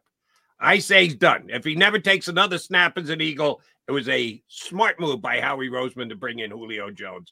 Agree or disagree? Well, I mean, how can you disagree? He helped win that game yesterday. I mean, that was a nice catch. He really got drilled. That was a really nice catch. The pass was a great throw. No, it was a much better catch than it was a throw. Exactly. The pass was a little behind him, and Julio, being the future Hall of Famer that he is, kind of reached back in traffic, ignored the hit that he was about to get, and made it a nice catch. And that was a huge catch. I think it was a third down throw. So you don't come up with that play. Then what do you do? You're looking to take a touchdown lead. Obviously, the way the Commanders are moving the ball, and Sam Howell, Jody, was moving the ball. How's that for a spike? Canton bound, Sam Howell. I mean, huge. But listen, if he does get hurt, and listen, that's a big hypothetical. And Chip Kelly would say, I don't deal in hypotheticals. But if that were to happen, I think you keep him on the practice squad still. You put him on the practice squad IR, whatever you need to do. But I think he's deserved a spot on this team. The bigger problem would be who's. They got to elevate him. That's the bigger problem. They got one more game. They got one more practice, and then they got to make a decision. Yeah. And we know what the decision is if he's healthy. Well, one more game, so they can elevate him for Dallas, and then you head into the bye week, so you have 2 weeks to push that decision off. But I listen. If he does get hurt in practice this week, who's going to be your other receiver? I mean, Olamide Zaccheaus is getting so many snaps, but he's just not producing any sort of catches. And then Quez Watkins, I think, is he going to even come back? I think he's got another game left on the IR, so they don't have to make that decision until after the bye. But who do you have? Britton Covey, Devin Allen. I mean, you have nobody. So You're looking at the Hey, trade deadline. don't criticize our guy Britton Covey. Another great punt return. I want to make note of that as well. Absolutely. Set up a touchdown. 25-yard return to midfield. Very well done after a 50-plus yard punt by Tress Way. But, yeah, I think, listen, Julio Jones, the issue is he's got to stay healthy because you don't have anything else to run in there if he gets hurt. Yeah. All I'm saying is Quez Watkins doesn't make that catch yesterday. Same play, same pass. No chance, no shot. Julio Jones pulled it in. Quez, ball speed coming off his hands. All right, we're down to mere hours before the trade deadline, and they didn't have to trade for Julio Jones. He was on the scrap heap. Shame on everybody else around the league. But then again, Julio was dictating things. What's your favorite way of describing Julio Jones as part of the mercenary market? Mercenary market. He's made a ton of money. He doesn't have to pay for the league minimum. He's ring chasing. That's dead on point with the way the Eagles and Julio Jones came together. If there's nobody else left out there on the mercenary market, Howie Roseman made a trade last week, got Kevin Byard. Got to work a little harder getting him up to speed this week for the game. Anything else up Howie's sleeve between now and tomorrow's deadline? Well, yeah, I think so. Yeah, for sure. I mean, will he get something done? I don't know. And maybe we should. You mentioned Julio Jones off the scrap heap. Maybe that should be kind of what we're looking at is who is on the scrap heap. I mean, who can they bring in? Because Jones was such an out of the blue signing, just like Linval Joseph and then Ndamukong Suh last year were. So we should be kind of scouring the scrap heap to see if there is something there that can help, because maybe that's the route. If Jalen Carter is injured, who knows? And Ndamukong says he wants to come back. Maybe he comes back here. But hopefully nothing's wrong with Jalen Carter long term. No, that would be terrible. But yeah, listen. How he's going to try to make a deal. He probably should trade Derek Barnett or just release him. I mean, come on. Now that you went there. You held him this long. You're not releasing him. Tell me you're going to get a third. John's been telling me for 6 months now. They get a day 3 pick for Derek Barnett. No, they can't.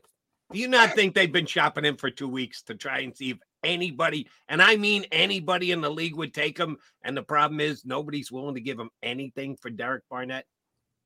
Hey, there are so many dumb GMs in this league, Jody. Apparently, none have bit so far. John, do you think Howie hasn't been attempting to take advantage of all those dumb GMs?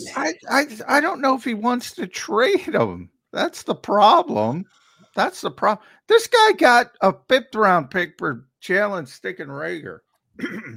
I mean, there are so many dumb GMs in this league. I think he could get a 7th round, a conditional 7th round pick, but a conditional 7th round pick for Ed Kracz. I really believe it. They could say, yeah, Ed played ball back in the day and get somebody to play. I mean, it has more to do with the dumbness of the other GMs. I'm not trying to. Well, apparently not. They're not that dumb. If they haven't traded for Derek, your assumption where I disagree with is he's been on the market. I don't necessarily know he's been on the market because he values the defensive front so much, and he wants to come at people in waves, and he wants to have all this depth. Like Kentavious Street, I say, but I don't know if they want to trade Kentavious Street. He doesn't play that much. Yesterday he played season high because of all the injuries they were dealing with, but he hasn't played that much this season. I don't know if he wants to trade him because he wants that depth on the defensive front so much. But boy, Ed, I look at the back 7, and you mentioned linebacker, but also slot corner. This has been historic, the turnover at slot corner, how many slot corners they played. Are we at the end of the rope, or are they going to add more at slot corner? Well, it's kind of a shame Bradley Roby hasn't been able to play the last 2 weeks because you really haven't had a good evaluation of whether he can be the answer or not. But, maybe he is the guy when he comes back from that shoulder injury. They didn't put him on IR, so you wonder if he comes back for Dallas. But I think Bradley Roby could be that guy. They just don't know. So, yeah, maybe slot corner could be in the future if you can find one. I mean, they got one, but he's been suspended for the year. They got one. Isaiah Rodgers. You mentioned this in the car drive home. Maybe maybe he's lobbing the NFL. They lessened the suspension for Williams, Jameson Williams and somebody else. There was a second player. Right. They lessened the suspension. But I think he bet on football. So I don't know if they're going to. I think they were two different violations. Yeah. Probably I think he bet on football. Yeah. But I'm sure Howie's made that call and say, hey, this is harsh. Yeah. I'm sure he's called Goodell's office to see what he could do. But right now it's kind of an issue for sure. It is historic that this is Roby's their fourth one. We saw Sidney Brown get in there. He's the fifth one to play the slot. I mean, it's just kind of a revolve. They've used 8 slot corners. Is that what it is? Wow. That's a lot of slot corners. Yeah. And they have Ronell Williams, a slot coach who just doesn't have any guys to coach. But I don't know. I think that could be, on their shopping list. Derek Barnett, we were talking about him. I mean, he only played 7 snaps yesterday. I mean, this guy is just kind of an afterthought now, and you'd be doing him a favor. But it was interesting. He wants out. There's no doubt. Sure. He wanted out before the season, but it was interesting when Howie acquired Robert Quinn at the trade deadline last year, close to the trade deadline. He kind of alluded to the fact that they struggled a little bit with the rotation with Barnett having torn his ACL earlier in the year. So, I don't think he'll just give him up or just release him. But if a team wants to give him a 6th round pick or a 7th round pick, I'm pretty sure he'd take it. Not happening. All right, last thing for you. What is the round? What round would it take you if you're advising Howie Roseman? Howie calls you and tells you, Ed, here's what I got on the table. Should I pull the trigger or should I actually believe that I can hold out for more? What round pick? Does it have to be a 1st round pick? Would you do it for a 2nd round pick? Possibly a 3rd round pick? Or Jody, this is a difference you can drive a truck to. There's a reason I'm doing that. Would you trade Marcus Mariota to the Minnesota Vikings? Once upon a time, the Eagles traded a quarterback to the Minnesota Vikings and they got a first round draft pick for him when he wasn't worth nearly that. Sammy Sleeves. By the way, you know who they got with that 1st round pick? Who was that? I believe Derek Barnett. I believe that was the Vikings pick. See how things all come circular. All right. How big a draft pick does Minnesota have to get for Howie Roseman go, take my backup quarterback? Well, listen, Minnesota's in a tough spot, obviously, and that apparently is a pretty tough offense. You don't like Jaron Hall? That's, I think, the 4th time I've heard that name. No Sam Howell, Jaron Hall. I can guarantee you that. I've heard that name 5 times now, and an hour later, I still forget it. So, it's gonna. They need more than just whoever. I would listen. They're not going to give up a 1st for Mariota. If they do, boy, that's just Now Rick Spielman's in Miami. John just keeps saying there are a bunch of dummy general managers in this league. Not that dumb. Even not that, I mean, what about it? And we talked about this on the car ride home last night, John. What about trading him straight up for Jordan Hicks? We did. A lot of people brought that trade up, which I think would be a great trade for both teams. But I said this earlier in the show, I don't think Howie's trading Marcus Mariota. He wants a backup quarterback. He doesn't want the season to be over if something happens to Jalen Hurts. Everybody in this league gets injured. Jalen's gotten injured luckily for short periods of time.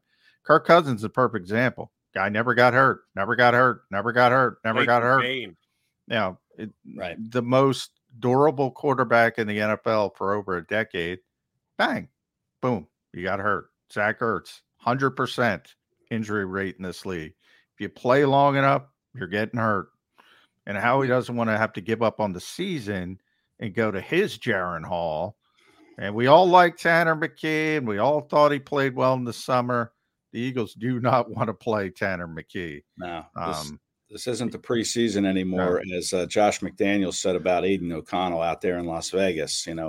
He's not playing Aiden O'Connell, and that would be the same way with Tanner McKee. I mean, good summer, but not against the first team guys. So, you're right. If they traded Mariota and then something were to happen to Jalen Hurts, then Howie would be ridiculed for making that deal. Because then what do you have after McKee? You'd have to go out and sign somebody off the scrap heap. And who's out there? That Ian Buck. I don't know. Is Ian still out there? I don't know. The Vikings might sign him. Matt Barkley. He wasn't. That was pre-Sirianni, wasn't it? When Barkley was here. Yeah. That was Chip moving up in the 4th round to grab him. It would be a disaster if they traded him and something were to happen. And then what do you got? I mean, then you have McKee and whoever, scrap heap guy. Well, come on. You know where the cries are going to come from if they do this. Nick Foles. Nick Foles, baby. Bring back Nick. You know that's going to happen here. How amazing is it? Because we saw the uptick and up close, and we saw the downfall. How amazing is it that nobody talks about Carson Wentz? There's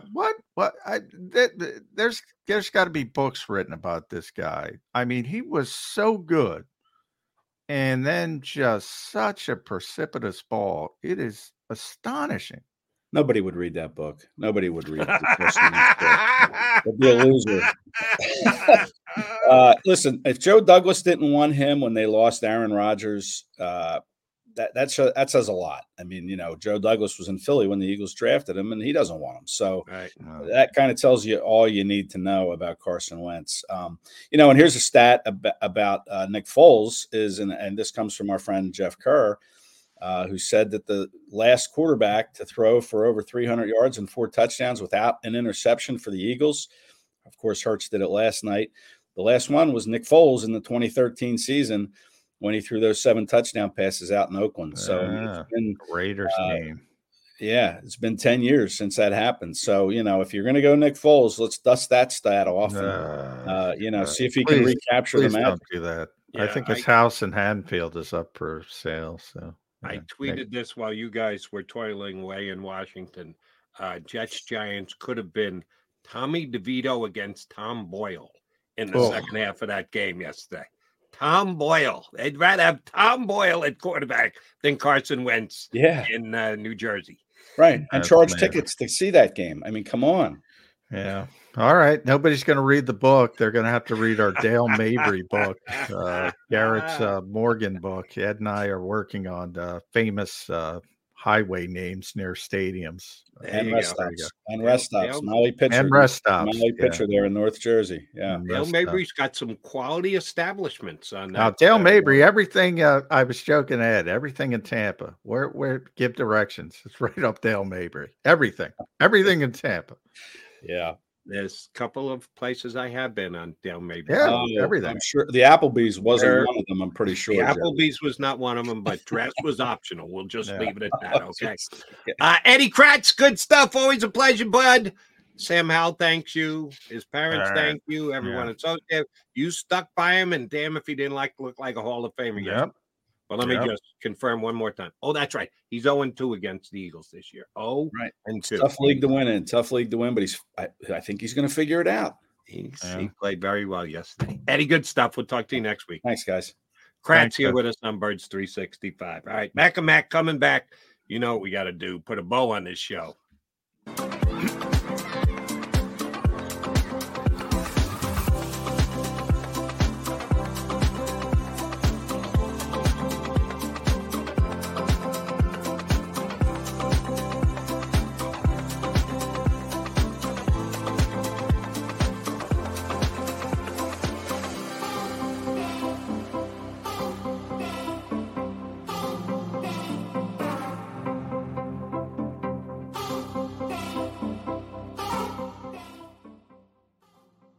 If you own a company and you're not producing a podcast, you're missing out. The public consumes messaging when they're ready. Join the professional podcast network of companies and let Jacob Media Partners put you in the podcast arena. Come to our professional studio or we'll come to your place of business and professionally produce your company podcast. Call Jacob Media right now at 267-261-3428. 267-261-3428.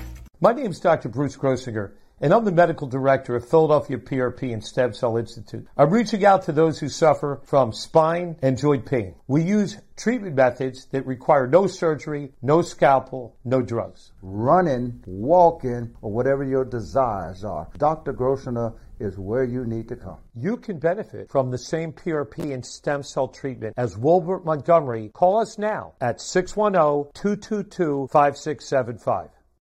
We're here to show you a better way to spend your state income taxes and get the money to where it's needed to most to the thousands of qualified kids. What we like about Blocks is they really know where the need is. This program ensures that their dollars come 100% into these kids for their tuition assistance. If you are able, Blocks makes the EITC piece go very quickly and very smoothly. Turn your PA state tax liability into need-based scholarships and receive a 90% tax credit. Win and save this baseball season from Colony Pools and Power Washing, a local company serving Delaware, Delco, and Chester County since 1970. Are you tired of looking at your green house? Is your roof, siding, deck stained green from algae and mold? Let the experts pressure wash your home and take the pressure off of you. Win with Colony Pools and Power Washing. Call them now at 302-762-2250. That's 302-762-2250.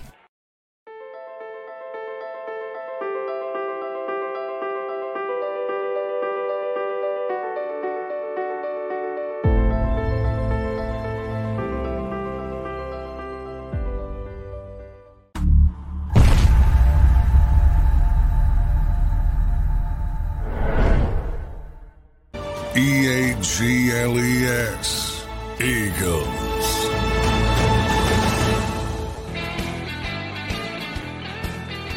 Mac here with Young Birds 365. Countdown is on to Eagles Cowboys. Yes, we're just getting over come from behind, win over the Commanders yesterday.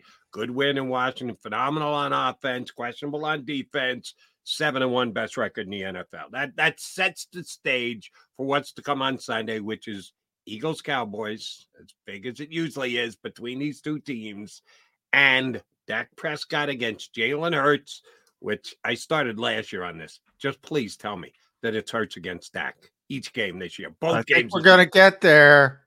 Yeah, everything's day to day, but I think we're finally going to get there. All right, then speaking of day to day, do you know when Carter got hurt in the game yesterday? Did you notice when he was out of the rotation? He was in and out. He was in the tent. I think he was having issues with it. He was in the tent early, came back, then he left. It was one of those things. So I think it was more of a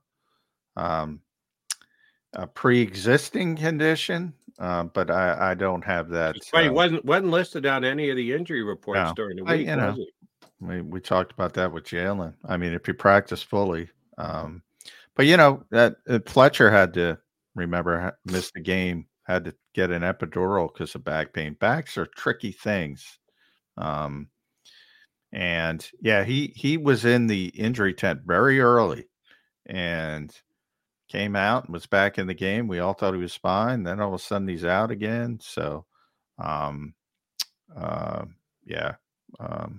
but they certainly missed him. I will say that. And Jordan Davis played, but he was in and out. And for a while, it looked like he wasn't coming back. Then he came back, but he didn't play a lot. So he clearly was struggling with the hamstring as well. So that really impacted the Eagles. They persevered. And like I said, Fletcher deserves a lot of credit because he was back to like 2016 Fletcher Cox as far as snap counts. But they need those guys. Yeah, today, I know here's another guy that they talk up maybe a little bit more than, no. With Sirianni, he talks up guys who he actually plays. They might not perform, but he over talks them. Marlon and Contavious. Contavious got a lot of snaps yesterday, more than he usually does, and there is a drop-off. Sorry, Contavious, you're just not one of the two big dogs in the middle of that line. Marlon didn't get snaps yesterday. Any reason why? Because he's supposedly the replacement for Davis, but Davis was out for a bunch yesterday, played a quarter of the play. Why no Marlon in the middle? Well, one, I think it became a passing game. He played 13 snaps. Now, early, which is more than he typically plays, but early he got, I did see that was the one big run, I think, in the game. Brian Robinson had a decent run. I think it was 29 yards. And then it became a passing game, and then they go more 40 fronts, 4-man fronts than 50. So in general, I think that had to do with it. But He played more than he usually does, but I think they played more 40 fronts as a whole because they're trying to stop the passing game, which they did not do. So, no. But yeah, I mean, it wasn't a run game. So when they're the trying only to reason stop why I the thought run, he might play a little bit more than he did was because Davis was out as much as he was, and he is usually Davis's replacement. But you're right, if they're not in that defense, they're not in that defense. All right, brother, good show today. We'll try this again tomorrow. Only 4 more shows before the Cowboys come to town. Should be fun. I'll be here tomorrow at 8 Will you? Yeah, day to day as always. But we're hoping for Dak and Jalen. We're hoping for Jody and John tomorrow. Same thing. No MRI necessary for Mac and Mac, who will be back in 2 and 2. You've been listening to Birds 365, the destination for the passionate Eagles football fan who bleeds green. If it's Eagles football, we're talking about it. Debate, inside the locker room, and guests that are some of the greatest football minds from around the region. We hope you enjoyed the show. We know we had a blast. Make sure to like, comment, and subscribe, and we'll be back soon. But in the meantime, hook up with us on social media at Jacob Sports. See you next time on Birds 365. Save big on brunch for mom, all in the Kroger app. Get half gallons of delicious Kroger milk for $1.29 each. Then get flavorful Tyson natural boneless chicken breasts for $2.49 a pound, all with your card and a digital coupon. Shop these deals at your local Kroger today, or tap the screen now to download the Kroger app to save big today. Kroger, fresh for everyone. Prices and product availability subject to change. Restrictions apply. See site for details.